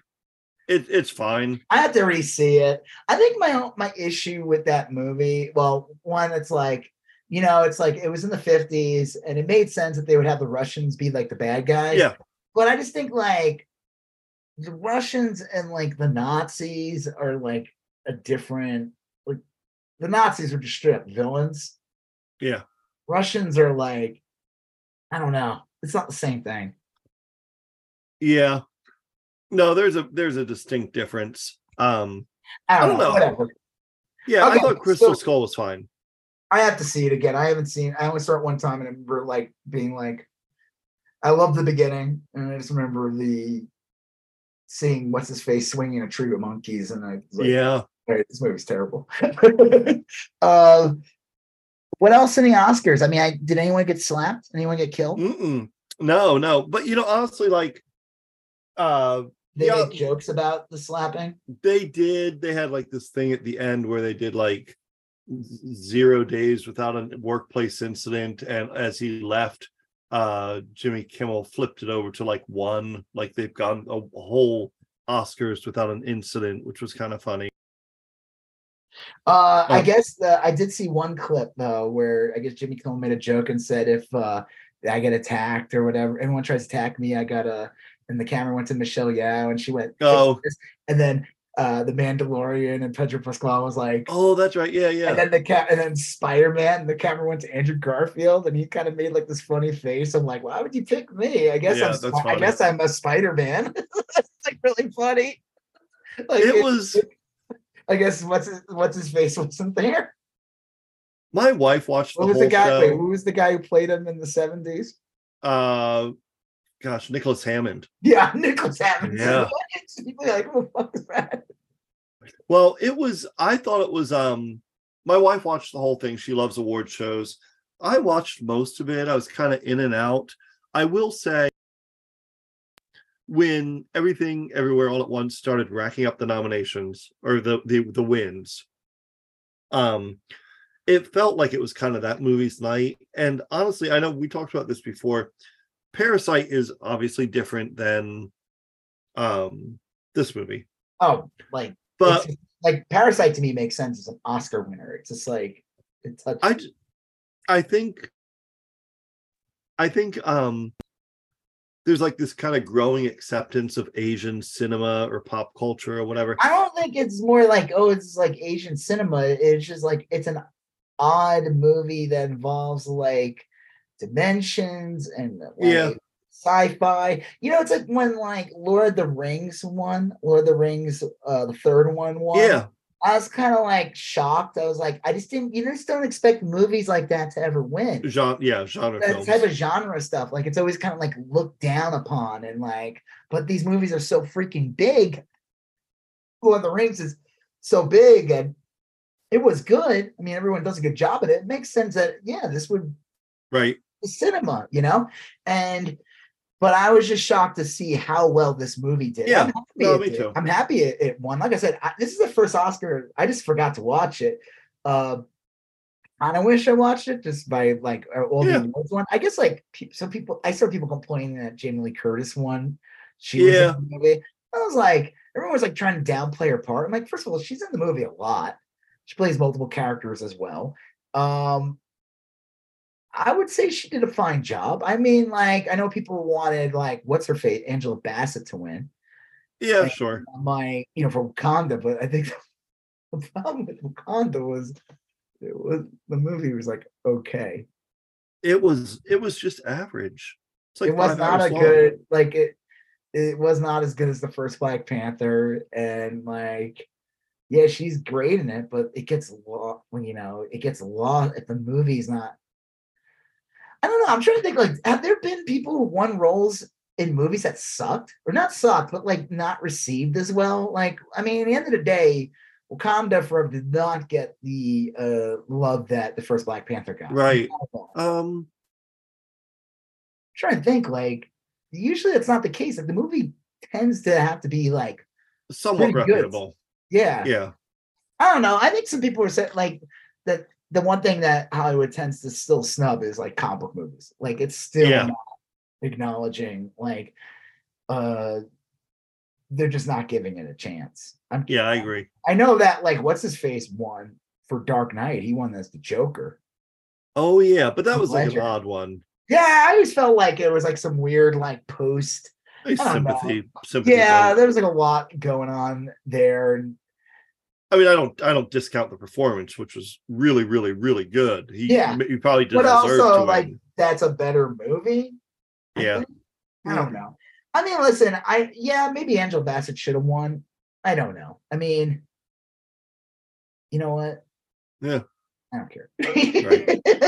Like all these people arguing, like everyone's got a problem with everything. It's like talking about like Star Wars or anything. Everyone's got a problem with it, no matter what. Like someone tweeted something today about like how did a study or something like Last Jedi was like the most divisive thing or whatever. And it's like you could just say that about like almost any Star Wars. Like everyone's gonna have a fucking problem with something. Like it's very rare when everyone loves it or everyone hates it. I would say Rise of Skywalker was definitely one of the few, was the one where people came together on all sides. Yeah. Like, this movie sucked. You know who liked that movie, though? Who? Ben Shapiro. Oh, yeah, probably. That should say it all right there. God. This movie wasn't Kiss of death. Yeah. Oh, he went on like some tirade about everything always winning. Yeah. And they're like, and his points were so stupid. And I saw some awesome video.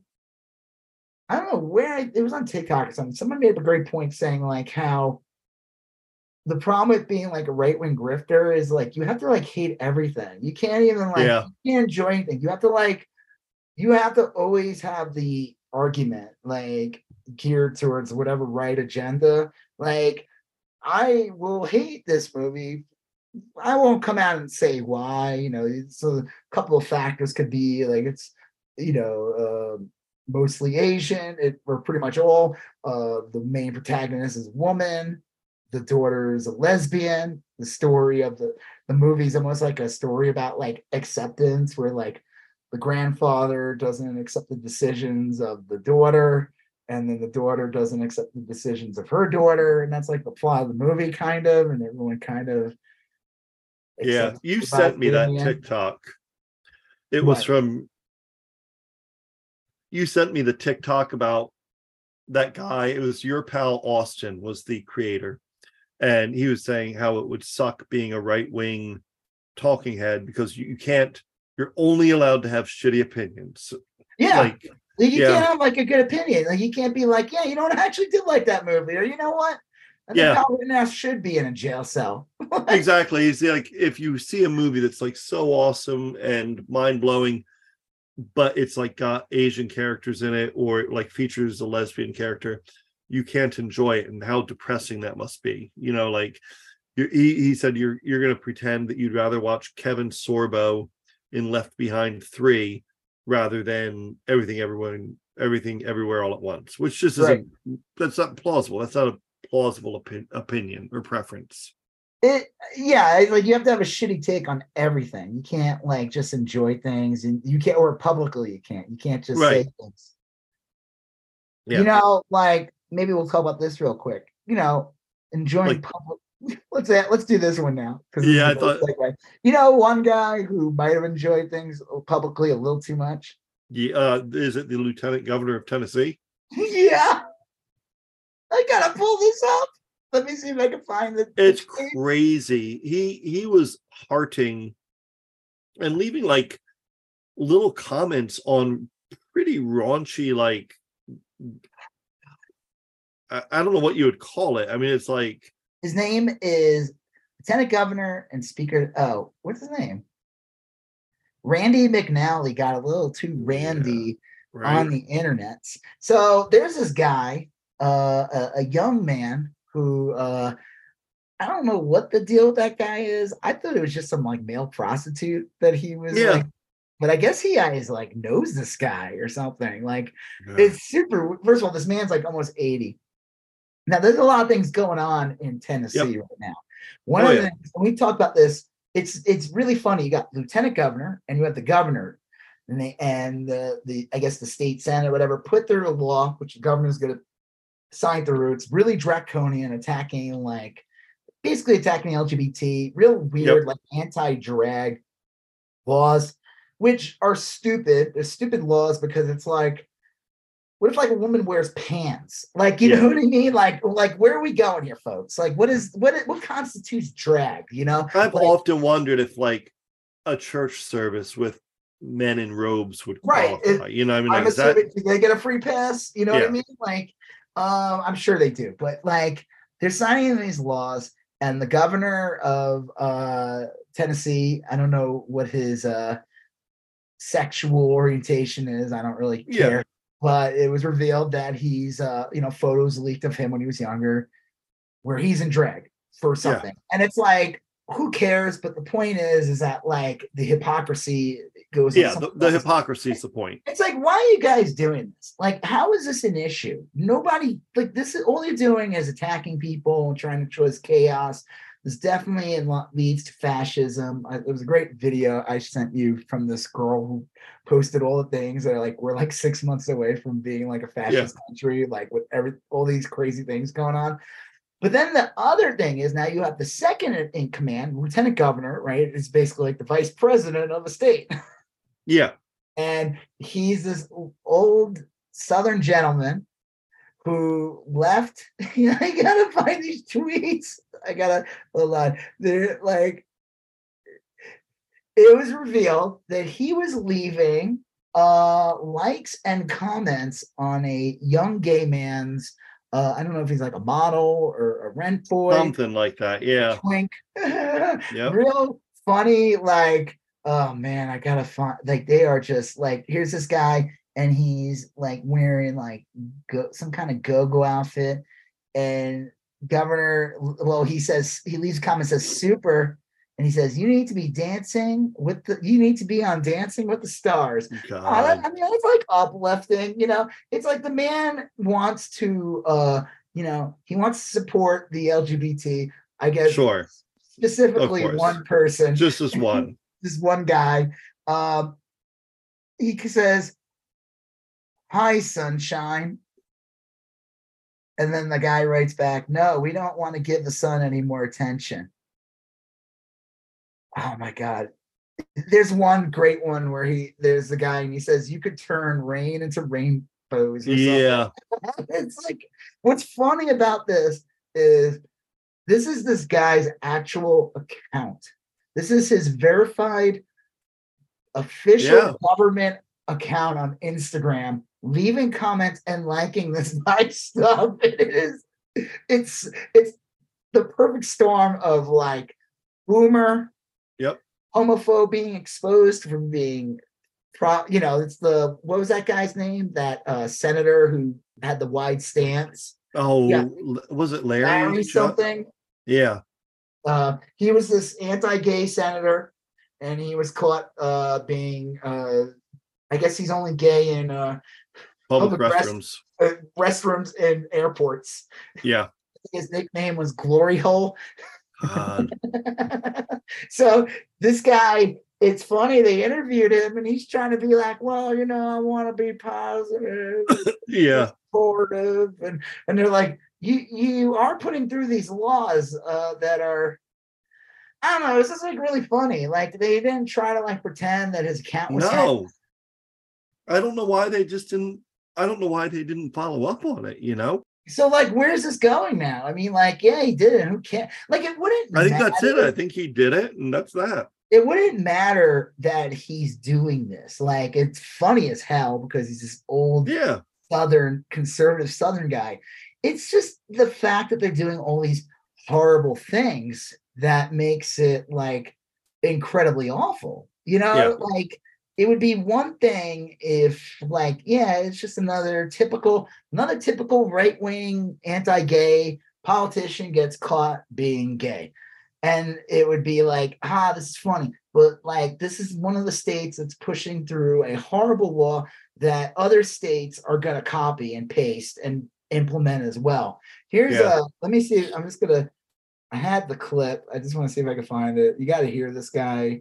It is just too fucking funny. If he weren't being such a destructive force, it would actually kind of be sad. Exactly.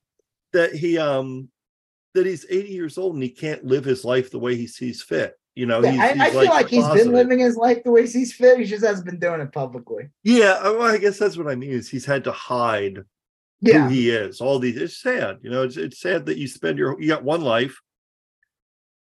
I think it's sadder that he's hurting other people.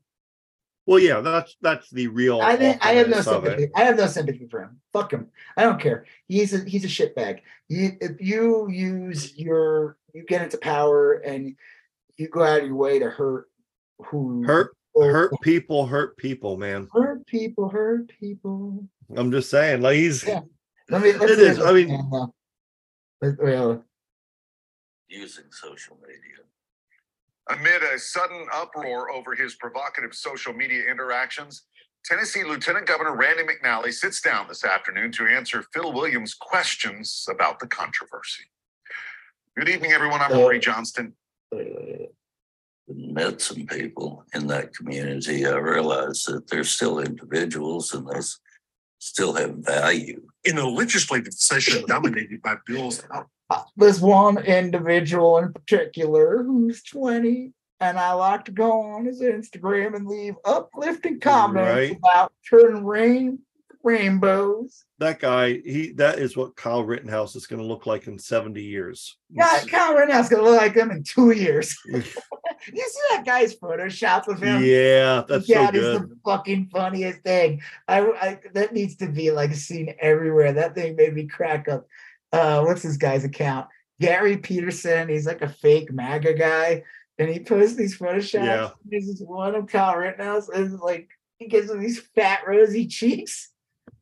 I said he looks like Hansel 3 weeks into captivity. Yeah. Right before going into the oven. Yeah. He's like into a pork pie. Exactly. See, that picture is possibly one of the funniest things I've ever seen. Put a pair of lederhosen on him, and that's exactly what he looks like. Yeah, I mean, there's nothing to really say about this. It's just like, it reminded me again. It's like the same. It's like all these clowns, they get caught. It's like the Dan Purdy guy. It's like it's just like it. Yeah, okay, this guy got. It was revealed he did all these things, but like the law's still gonna go through. Like this awful law is still gonna go through. It's gonna hurt people. I don't care. Yeah, he's hurt. Fuck him. I don't care. He's a piece of shit. Like if you use your power to hurt people. Oh yeah. No, I agree. I forgot what it was. It was like Angels in America or something like that. It was a play that was turned into like a mini series, and it's been adapted. It's about like the AIDS epidemic in the 80s. Oh, and the And band played on. well, that's an older one, I think. This one's called Angels in America. Oh, And yeah. Roy Right. Cohn is one of the main characters in this play. Roy Cohn. He's a villain because he was a villain. And thing about him was he was gay. And he was like a right winger though. And Al Pacino plays his character, I think, in this. That's right. Yeah. And he says in the thing, like he's interviewed, and he's talking to somebody, and they're like, well, you're gay or something like that. He's like, no, I have gay sex, but I'm not gay. Right. Like, he doesn't, he's not out, he's not living the life, or he claims he's not. And it was just like, that's probably what this guy is, it's like probably he's married to a woman or whatever, and then he goes and does his Randy thing. Yeah. Oh, I just think it's something that's funny too about it is it's like, dude, how come no one brought the fact that like this is like this 80-year-old man like just creeping on like a very young man, right? I mean, like this is like a guy who's like, I don't know, this dude's young, like he's like in his early 20s. This is what they talk about when they talk about grooming, Yeah, well, this is a little more than that. I mean, this guy's like a crypt keeper. Oh, yeah, true. But I think they interviewed that guy, and that guy had like no opinion. He's like the character from Reno 911. Yeah. Arrested, the Nick Schwartzman character. Yeah. The one in the roller skates. Yeah. He's like, I'm not into politics. I have no idea. Right. Just some nice. He said he's just some nice man that leaves comments on my Sure. Instagram. Of course. Oh man. So funny. Okay, so when we move that up, I guess well, we have this like this. We need a segue just like that. I don't know. This is the bank collapse. Yeah. You go from old pervy, Yeah. But it's a weird one. There's this big bank that collapsed. And the Silicon Valley Bank, it collapsed, and it was a weird collapse. It was a weird bank. It didn't really make loans, and it didn't, like, you and I wouldn't go and get an account there or anything. It mostly handled like venture capital funds and payroll stuff. So like I think Roku had its payroll on there and all of that. So even though it was like a regular bank, it was unique in that way. And since they never made loans, they needed another way to make money. Most banks make their money off loans, but they bought like treasury bonds and different financial devices that were tied to the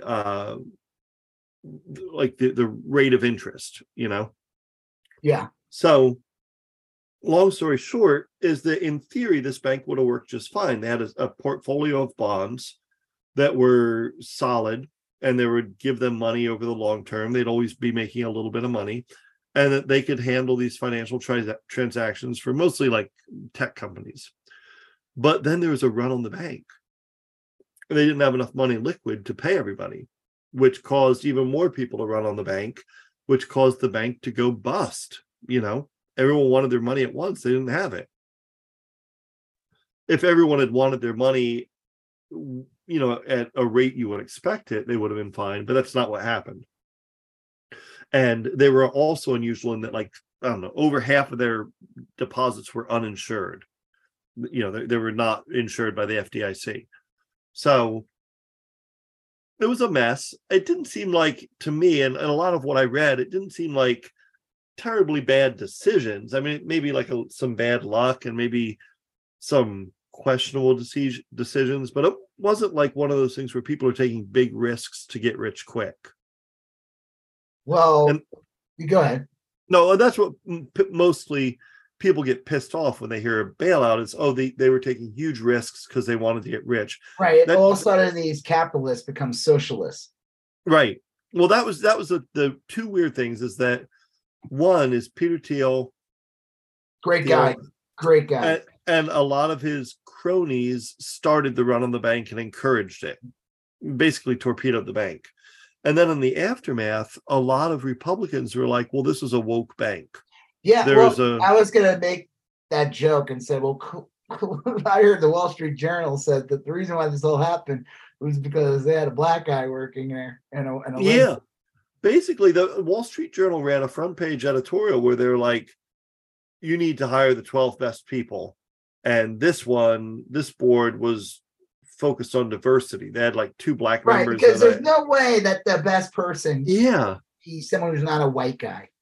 No way. Well, that's the thing is the embedded in it, which they would have noticed if they had ever read anything about critical race theory, embedded in that assumption is that institutional racism. Like, well, it wasn't 12 old white guys, so they must have gone. It's like when assholes say, like, that's reverse racism, like as if to imply that only white people can be racist, or that white people are inherently racist, and to attack a white person for being racist, you therefore are being reverse racism. It's just a crazy thing. So anyway, and you know, in the aftermath, the problem is when people start saying shit like that, that's not a solution to the problem. That's a distraction from what is probably the real problems that the right and more conservative financial institutions don't want you to know. So if they get you like thinking like, oh yeah, it's clearly because of all these diversity hires and not because of the fact that like maybe this shit's not regulated. Maybe the fact that like under Trump, this is again another deregulation. Just like the Palestine with the trains derailing and all the other trains derailing. This again is another result of 4 years of Trump with deregulation. He reversed, didn't he reverse something major financial thing during his presidency? A lot that basically led to this. A lot of them did, but some Democrats did too. I mean, it was a. They use it as the opportunity. They're like, yeah, I'll let Trump be the guy that takes the fall because he's just a rich asshole and people view that, but I'll go along with it. I think the one thing to say, though, is that in the aftermath, the Democrats, just like all of these crises, the Democrats are like, well, how do we fix it? What do we need to do? You know, like blah, blah. And the Republicans were like, this bank is woke.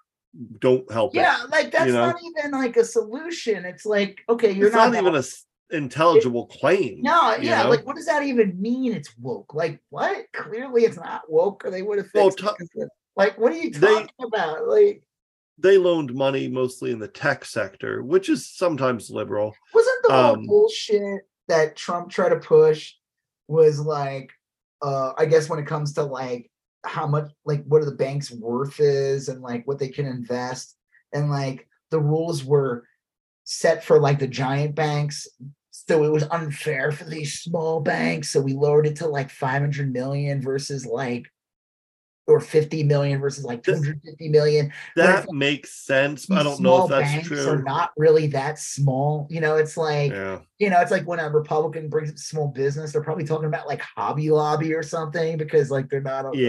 Like, you know what I mean? It's like some fucking chain that has hundreds of like, that's technically still a small business. Like, we're not talking about like the fucking Moss soap store in the mall kiosk. They're talking about some like major something with like, hundreds of locations. Yeah, that's still considered by definition compared to like Walmart, a small business. But I think he was trying to pull that shit with like the deregulations on these banks of like, I think it's unfair to these small banks, like as if they're just some little money. Right. Like, well, I love that. They try to sell that bullshit. So is this I mean, I know a lot of people were trying to like say that this was like 2008 all over again, but I don't think that's the case. Right? Yeah, it doesn't seem like that's the case, but I know the markets have been down the last couple of days and people are a little spooked by all of this. I think ultimately, for me at least, it comes down to like, I don't trust these people, like these banks, even the ones that I think are probably okay. I still don't trust them, you know, and it's weird to have it's weird. When you have, go ahead, it's weird to have a banking system that you just don't trust, you know, like their motives or their, like fucking every time you look in the news, Wells Fargo is under investigation for some other shitty business practice. I mean, right. And then you're like, isn't Ted Cruz's wife work for Wells Fargo? Isn't she like one of the top people or something like that, or one of those major? Something like that. If Yeah. it's not Wells Fargo, it's some holding firm. It's like a huge one. Yeah. So like the problem too is, so when people start saying like, you know, like Wall Street Journal or any of these right wingers start saying like things about woke, that's a signal being told like we're literally gonna do nothing about this, and we're gonna stay unregulated. We're not gonna help in any way whatsoever. We're just gonna go and place the blame. I mean, they kind of did the same thing in 2008. They blamed it on poor black people that were getting the shitty loans. Yeah. And it's like, no, these people were the victims of these loans. They were not the ones giving out the loans. They were the ones being tricked into taking the shitty loans. Yeah. And they do this shit all the fucking time. And people fall for it. Well, it is sad, I think that with this, it's going to have an effect for a while because people get spooked, and I don't know. It's a scary thing to think that you could put money in a bank and then not have access to it, Well, I think, what do they say? Like, I mean, up to a certain point, you're insured, right? I mean, like if you have like you're protected up to like 250,000 or something.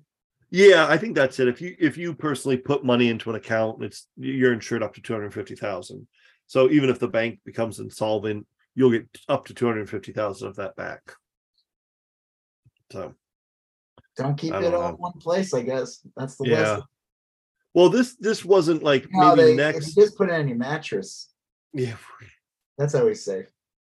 With digital art, Oh yeah, I mean, NFTs. Has a whole bunch of NFTs that he's been selling. I think that's a great investment. Well, this is not like exactly where we were going to talk about it, but like the undercurrent of this thing has been like, well, these banks are bad because they're woke. And you showed me a video on TikTok where a journalist had pinned down some chud and asked her to define woke, and it was painful. Let me pull it up because I can't do it justice without. It was just real painful. I mean, this is like 100%. I know we're dancing around. We still need to talk about Meatball Ron. We need to talk about but we'll get to that. Okay. Always time for Meatball Ron. There's always room for Meatball Ron, unfortunately. Let me see if I can find. This is her effort to define woke, right? This is a video that let me see. More of them consider this, and Americans consider them. Where's the clip? Did I send it to you? No. Well, actually, I think you did. It was a youngish woman. That's the one that. Well, it's Brianna Joy Gray. I think that's. Yeah, it's right here. You want to play it? Yeah, let me see. And probably fewer of them consider themselves, and Americans consider themselves very liberal. And probably fewer of them consider themselves to be woke. And so, when we talk about traditional, to you, would you mind defining woke? Because it's come up a couple times, and I just want to make sure we're on the same page. So, I mean, woke is sort of the idea that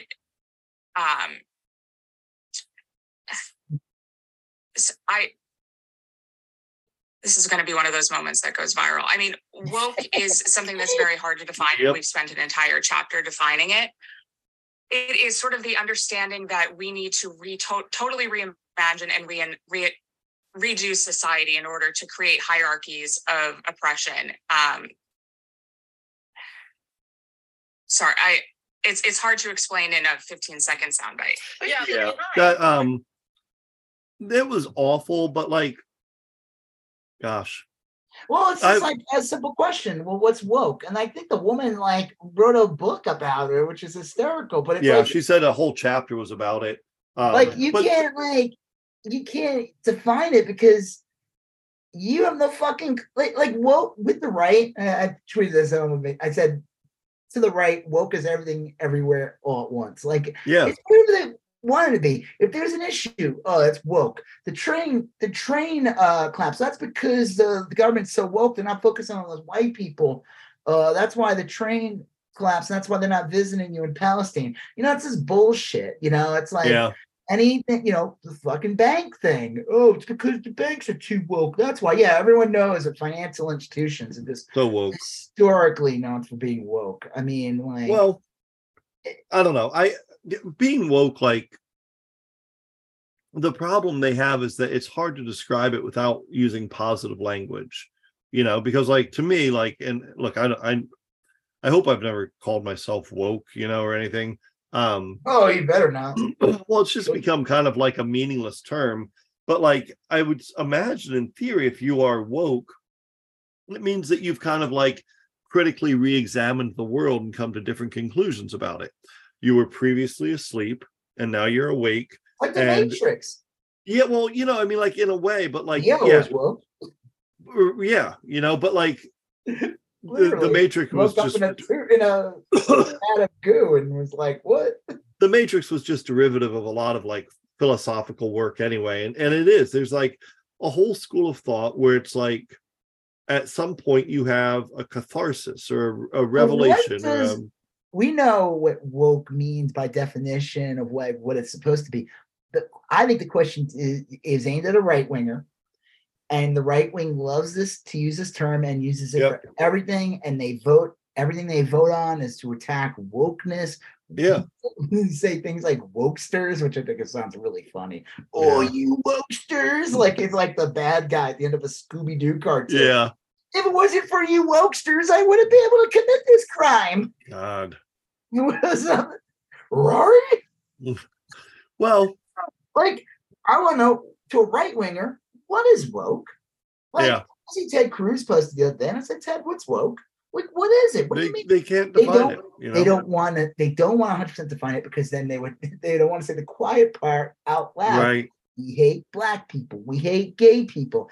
We hate women. We hate Jews. Like, everything. Like, it's whatever.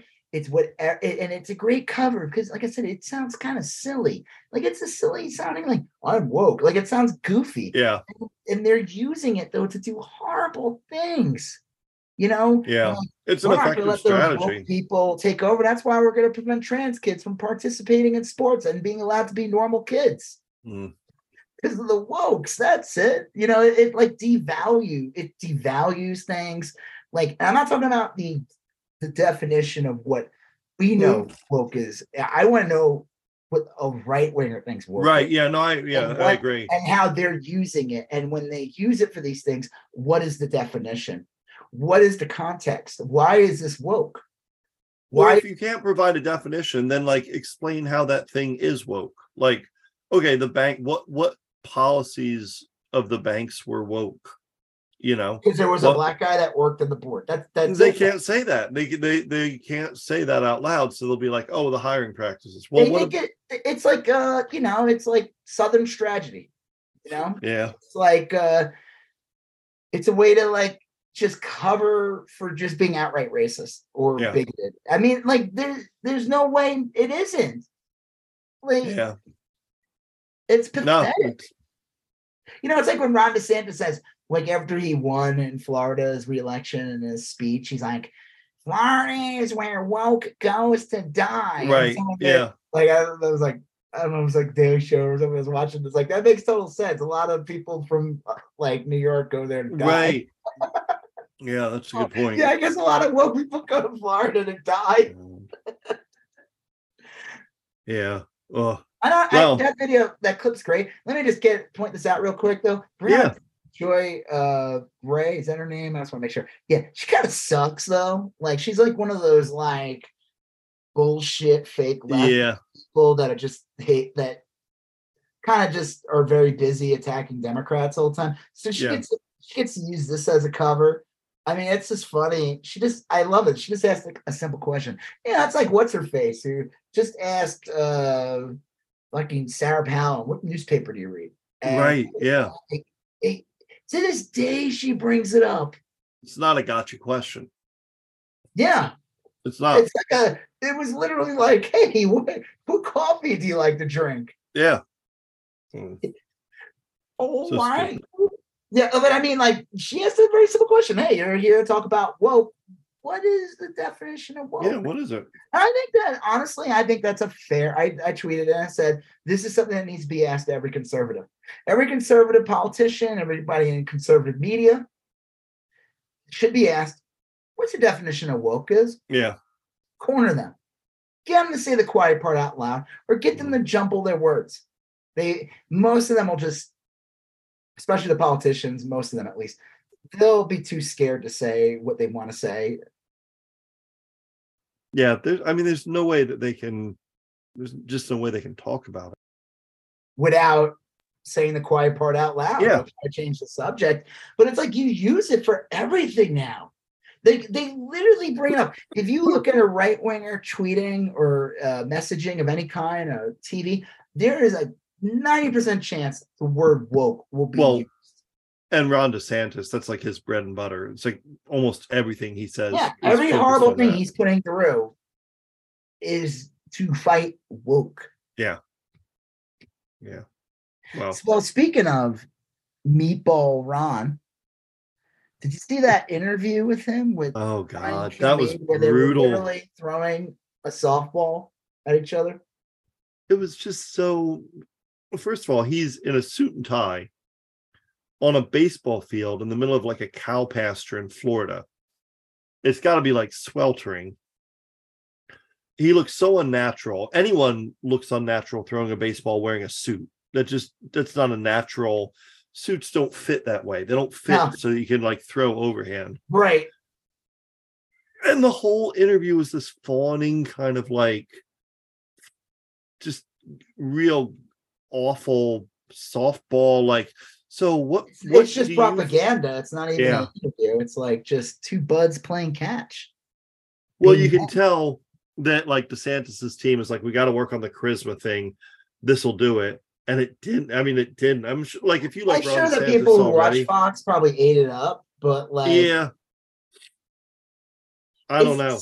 It's like so. I hate. This is why I can't stand Fox News. They get away with murder literally because it's like they're not held to any standard whatsoever, and they get to have like one of their head guys, Kilmade, who's from Fox and Friends, right, and has been on there forever, to go and do this like, I'm gonna play this friendly game of catch with the hopefully next president of the United States, Ron DeSantis, that we're gonna vouch for and push 24/7. Yeah. And I'm like, how is this? This is just fucking straight up propaganda. I mean, it really should have been like the Biden administration, or actually, I guess the other Republicans running should ask for equal time. I mean, it just seemed like a political. Well, I mean, is this like a dig at Trump? Is this like a pathetic dig at Trump, like he can't throw a ball or something? So, like, I'm showing Ron DeSantis to do simple things like catch a ball. You know, Trump can't do that. Yeah, that would have been awesome if he was like, man. I'm wondering if that is like some little dig, like I'm a tough guy. I'm Ron DeSantis. I'm playing ball with my little buddy Brian Kilmeade. But it was so not tough guy-ish. I mean, it looked terrible. It looked staged. It looked sad. I don't know. I do know though that we're going to start. Not that I ever watch Fox, but I'm going to be reading about a lot of Fox coverage about DeSantis, and that's going to be like. I mean, they've been pushing this guy hard like crazy. Anytime Ron DeSantis does like some kind of signing, they turn it. Fox News will air it, and they'll turn it into like this big event, like as if kind of like with Joe Biden signs an executive order, who is the president, right? They're doing it to make it look like they go out of their way really hard to make Ron DeSantis look like he's president. Yes, that he's out there doing things. He's a regular guy. He's getting work done. He's a fighter, but it just comes up to me. I'm predisposed not to like him. It just comes across as like so scripted and so weak. You know, he looks so awkward. You do have some extra things that other people don't have, like woke. I was gonna say brain cells. Cells, yeah. You have a couple more brain cells, I guess. Like, I mean, brain cells. It's because you're woke, dude. If you were not awoke, you would enjoy Ron DeSantis throwing ball with his little buddy. It just looks so awful. It looks so dumb. It does. Like, who is this for? I've never seen this like anything like this before. I've seen like softball interviews, but this is like corny as shit. It was just corny. It was like Brian Kilmeade, out of all the hosts, that's the Yeah. one you want to do? That guy's such a weenie. Yeah. Like, did they get him so Ron DeSantis look bigger? Because I think maybe Brian Kilmeade's like a little guy, I think. That could be. I'll look it up. He's Yeah. probably 6'3" for all I know. I don't know. I mean, I would think that DeSantis They can't have Steve Ducey because we know he's a little tall. Yeah, right. You know, Ducey will make him look like a dwarf. The Deuce. All How right, tall we got is Brian Brian Kilmeade. Let's look up his height.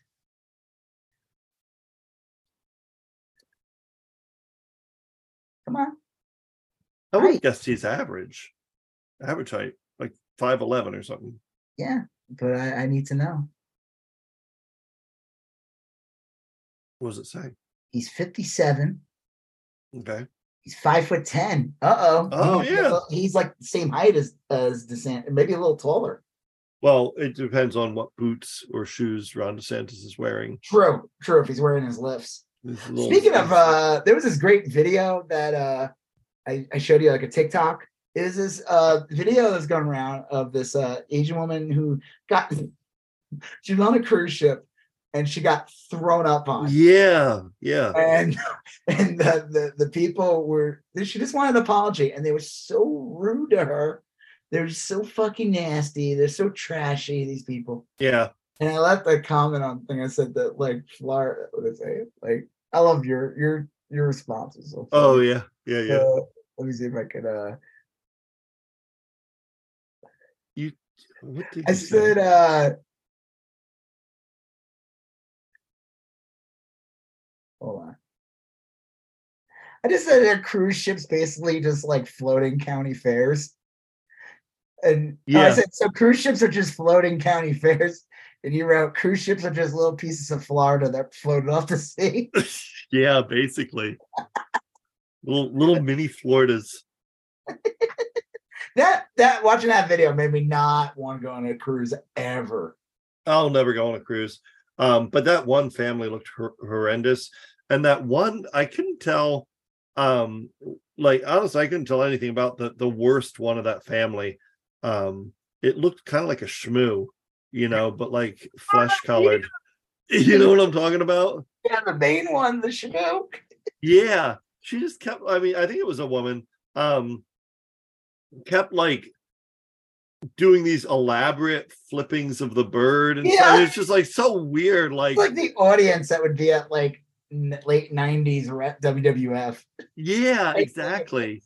Or like it was like almost out of Idiocracy, where they're like, oh god, it was that video? It's just straight up Idiocracy. What are you, some kind of thing? Yeah, I mean, they're like, and then the mom who looked like normal is like, oh, it's no big deal, you can take a shower. Like, I was just vomited on by. She said, all I want is an apology. Can you just apologize? That's it. Yeah. Like, I'm not asking for anything. They're like, fuck you, bitch. I know, it was. That's how we roll in Chili's.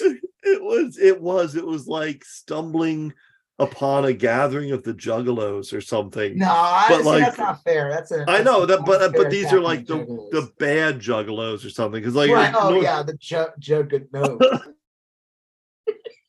Well, normally, if you were to stumble on a gathering of Juggalos, they would just, pass the hatchet, and you would, have a good time with family. Yeah, but like they go on each other, not the vomit. But this looked like a shunting of the Juggalos or something. It was a rough little family. Anyway, yeah. All right. I think we're. What else we got? I think it's just the ivermectin guy, Ron, who's fucking awful and is gonna haunt us. So hopefully, like, I never wanted. It's like he's like, it's like, okay, you had your like monster movie and like Godzilla's like the monster, and right, Trump, and then like Godzilla versus Ghidorah, and then Ghidorah's DeSantis, and you're like, right, I gotta root for Godzilla, even though Godzilla's gonna destroy the city.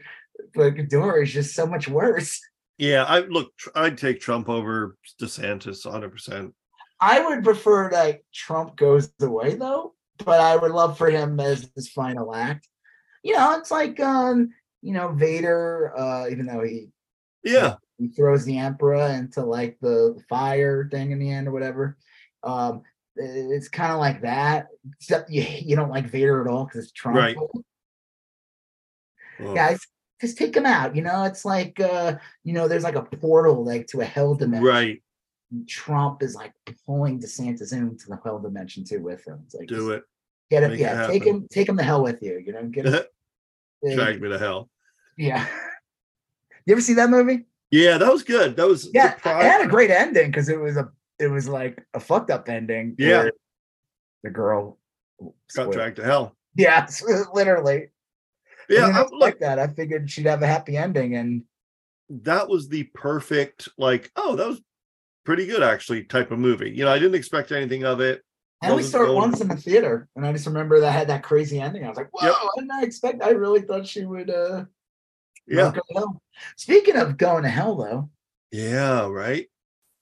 The ivermectin guy. Let me see if this story is so crazy. You got the guy's name in the article? You said I don't have it.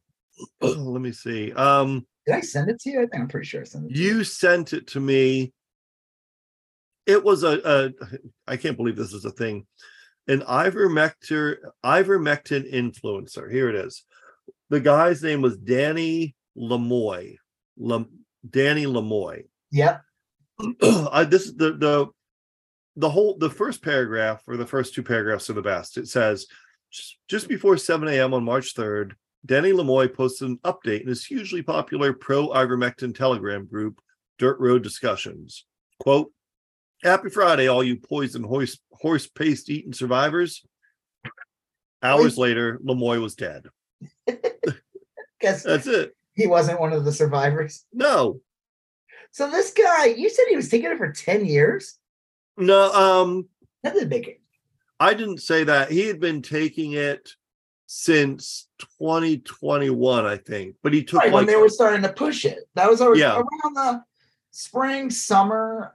That's when you started, like when the anti-vaxxers were full fact. I remember that because I would tweet or I would post something on my Instagram, and I would just be inundated with psychopaths, anti-vaxxers. I had to block so many fucking people. It was awful. I could not believe it. And a lot of it was like, they said a lot of that anti-vaxxer shit was like from Russia. Like a lot of it was like. Here's another great paragraph. Lenoy, a heavy equipment operator who lived in Foster, Rhode Island, quote, passed away unexpectedly, according to his obituary. I would like to fact check that. Unexpectedly. So, a lot of people, that's when I started hearing about like the horse paste stuff. Like, we were paying attention in, there was this character from the TTP, this lady who, it was that horrible racist group in Texas. And this woman is fucking awful. I'm sure she's still around. I don't live there. She's probably on a school board somewhere. Now. What? She's probably on a school board somewhere. Yeah, probably.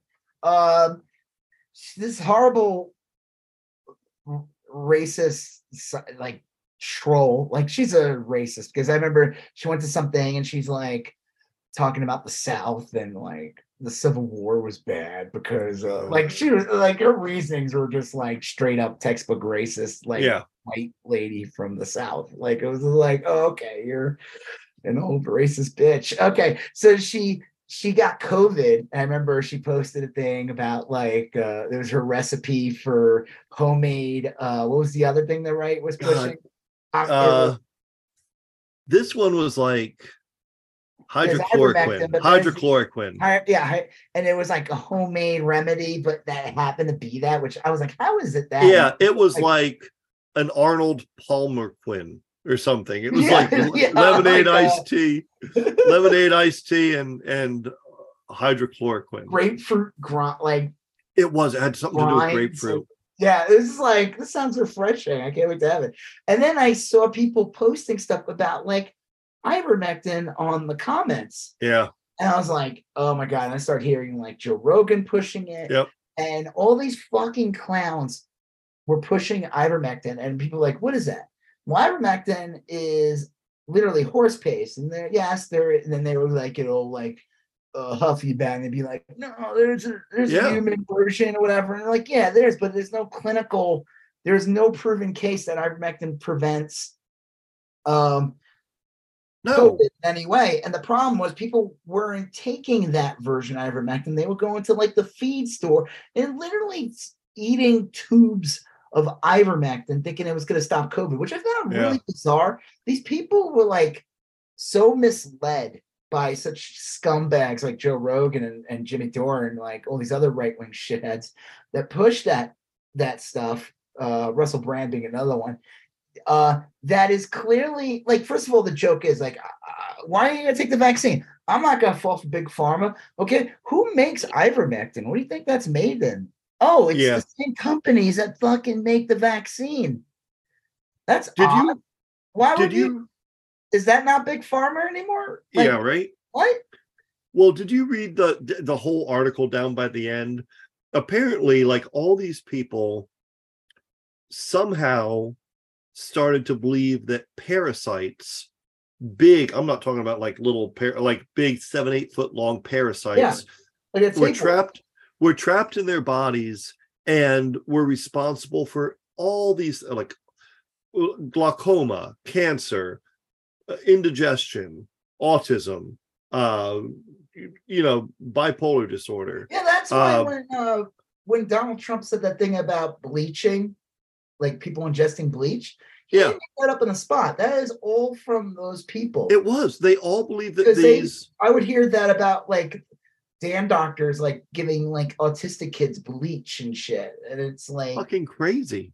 Yeah. It's like, why don't you just put some fucking leeches on them too while you're at it? Like, well, that might even have some sort of therapeutic benefit, but these right, the leech probably would have more. But like the other thing too is like these idiots were like posting things saying they were crapping out worms. And I guess that was not the case. They were like crapping out the lining of their like colons and shit. Like they were like doing permanent damage to their bodies. And this fucking guy, who I guess had a big following, Lemoy, who's dead now. What was it? Like his heart like was 2 times its size, I guess. Yeah. Like right. Grinch, but like he was the Grinch. anti-Grinch. Yeah. The anti-Grinch, where like the Grinch's heart gets bigger and he just dies because he was taking. Well, his organs were swelling and his heart got twice as big as it should have, and then he was dropped dead. He was ingesting something twice a day or something for the past 2 years. He would go through a syringe of this stuff a week. Yeah, the stuff that's made for pack animals. And what did you say? I remember when we were started talking about this. You said something pretty funny. You said that this stuff is made for animals, not to live a life or anything like that. Right. Like we try to, but just so that they can become food at some point. Yeah. Medicine for animals is a lot different than medicine for people. I mean, like veterinary medicine. Unless you're talking about like a dog, which is different because we want the dogs to live and everything like that. We don't tend, but like sheep, cows, or anything like that, livestock. Yeah, it's made to like just make sure like the food isn't infected. That's it. But it's like, how can you go from like, I refuse to take the vaccine because I don't know what's in it. Oh, you know what might work? What, this horse paste, apple flavored? Like what? Like, and again, the argument being big pharma when you're like, it's made by the same company. Yeah, same companies. It's like their discount line, and it's not even like it's just mass produced. There's like it's not made in the same. It's few safety protocols for veterinary medicine. I mean, because it's made so that an animal can become food, not so that it can live a life. And the fucked up thing is like this guy being an influencer or whatever, like. He's telling people to have their people's kids go on it. Yeah. Again, this is like the same thing. It's like that Randy guy, the lieutenant governor. Yeah. I have no sympathy for Randy. Randy's an asshole. I have no sympathy for this Lemoy guy.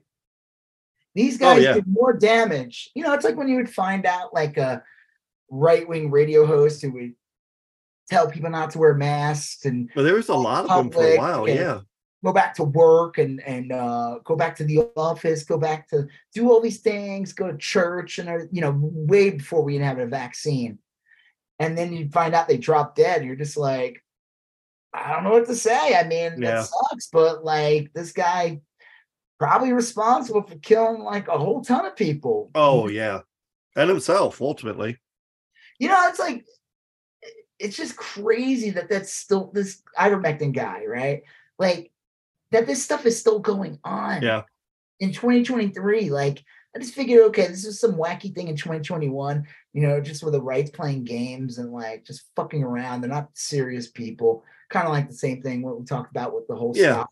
I mean, with the whole bank thing, because it's like when you say like, oh, it's because of wokesters, right? They're not a serious person, but the fact that they're still pushing it, they're still pushing hydrochloroquine. This like, what the fuck's the end game here? It's like the Q people, I mean, it's all the same people. Yeah, it is. It's the Q people, the ivermectin people, it's just this long unfolding grift, and they're so deep into it they can't back out. I just don't understand that. I don't get the ivermectin thing. Like, if anyone's still latched onto that, and the fact that, like, again, it's like you have to do all this research, spend millions of dollars, hours taken away from other things, so they can do clinical trials to see is fucking ivermectin in the human form, not the pack animal stuff, right, effective against COVID. And no. Right.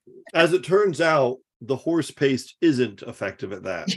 Yeah. Who would have thought Raid, the stuff we use to kill insects, is probably not good for you? Well, who would have thought? We're going to have to do a case study on this. It's just like, I can't stand it. And it's like, okay, we got this virus. We don't believe it's real. And we're not going to take it seriously. We're going to tell you not to wear a mask. Okay, well, the vaccine's coming out. I should get that, right? No, I don't get that. We don't know what's in that. You're right. It doesn't even work with their own narrative. Like, if it's not real or no big deal, then why do you need to take enough ivermectin to treat a 1,400-pound horse? Like, what? That doesn't add up. 200-pound person taking, just on average, we'll say 200-pound person taking horse paste for an animal. It's a horse. 4 times its size. It's not human. God. Oh, well. All right. Well, whatever. I mean, again, like, I was going to say something I totally forgot. It's just, we're ending on a brain melter. Yeah, that's a good way of putting it. I don't feel bad for this guy dying. It sounds awful. I feel like, do I have like no empathy or something? But like, this guy is a scumbag. I mean, up until the end, he was causing a lot of harm. Yeah, he was telling people to their kids on this shit. Yeah. So it's like, there's probably children with like permanent damage to their organs.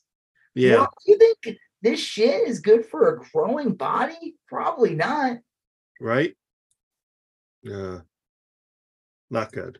No, not good. And the problem is, it's like, okay, this guy's dead, right? And we find out, it's probably because of he was taking it, and that's why his heart like exploded. Will anyone learn from this? No, there'll be another like 10 more of these guys. Yeah. Yeah. None of the people that need to learn will learn from it. It's like the same thing, and it's like the same thing too. With like, why even bother doing all these clinical trials to see if it's real? Because they're not going to believe you anyway if you have all the proof saying that, like, hey, look, this shit doesn't work. We spent millions of dollars and like a year researching this. They'll be like, wokester. That's because you guys are woke. Did you use an all non-woke group to work on this? Sir, I bet you some of those doctors were from Asia. Oh, ooh. No good. Oh, no, they would be like, that's where they made it in the lab. Right. Yeah. Oh, God. Lab. This is Biden's fault. Actually, Trump was president during that time. Yeah. I love that too. Whenever they bring up the lab leak, like, so you're saying that the Trump administration was responsible for they what is the equivalent of chemical warfare sent from another country to the United States. They always kind of overlook that part. Oh. I love that. Like Mike Pompeo, who was in the Trump administration, posting that about the lab leak a couple weeks ago. And I'm like, yeah, you're saying that you guys are responsible. Sleep at the wheel. Oh, ridiculous. Oh, wow. All right. Well, my brain has melted. Yeah, that's a good one to end on. Yeah. Yeah. Well, just like Dr. Pershing, who got a mind flare. Mind flayed. I love that the one Mon Calamari guy's like, I had one, it was great. Watch that again. The Pershing goes, it was a trap, and the calamari is like, like. Yeah, I gotta watch that again. All right. Well, on that note, I'm Rob Israel. I'm Joseph K. And you still going on about that. Thank you for listening to You Still Going On About That. Please like, comment, share, and if you haven't done already, please follow us on Instagram, YSGOAT, Facebook, YSGOAT, and Twitter, YSGOAT. Thank you, and have a great day.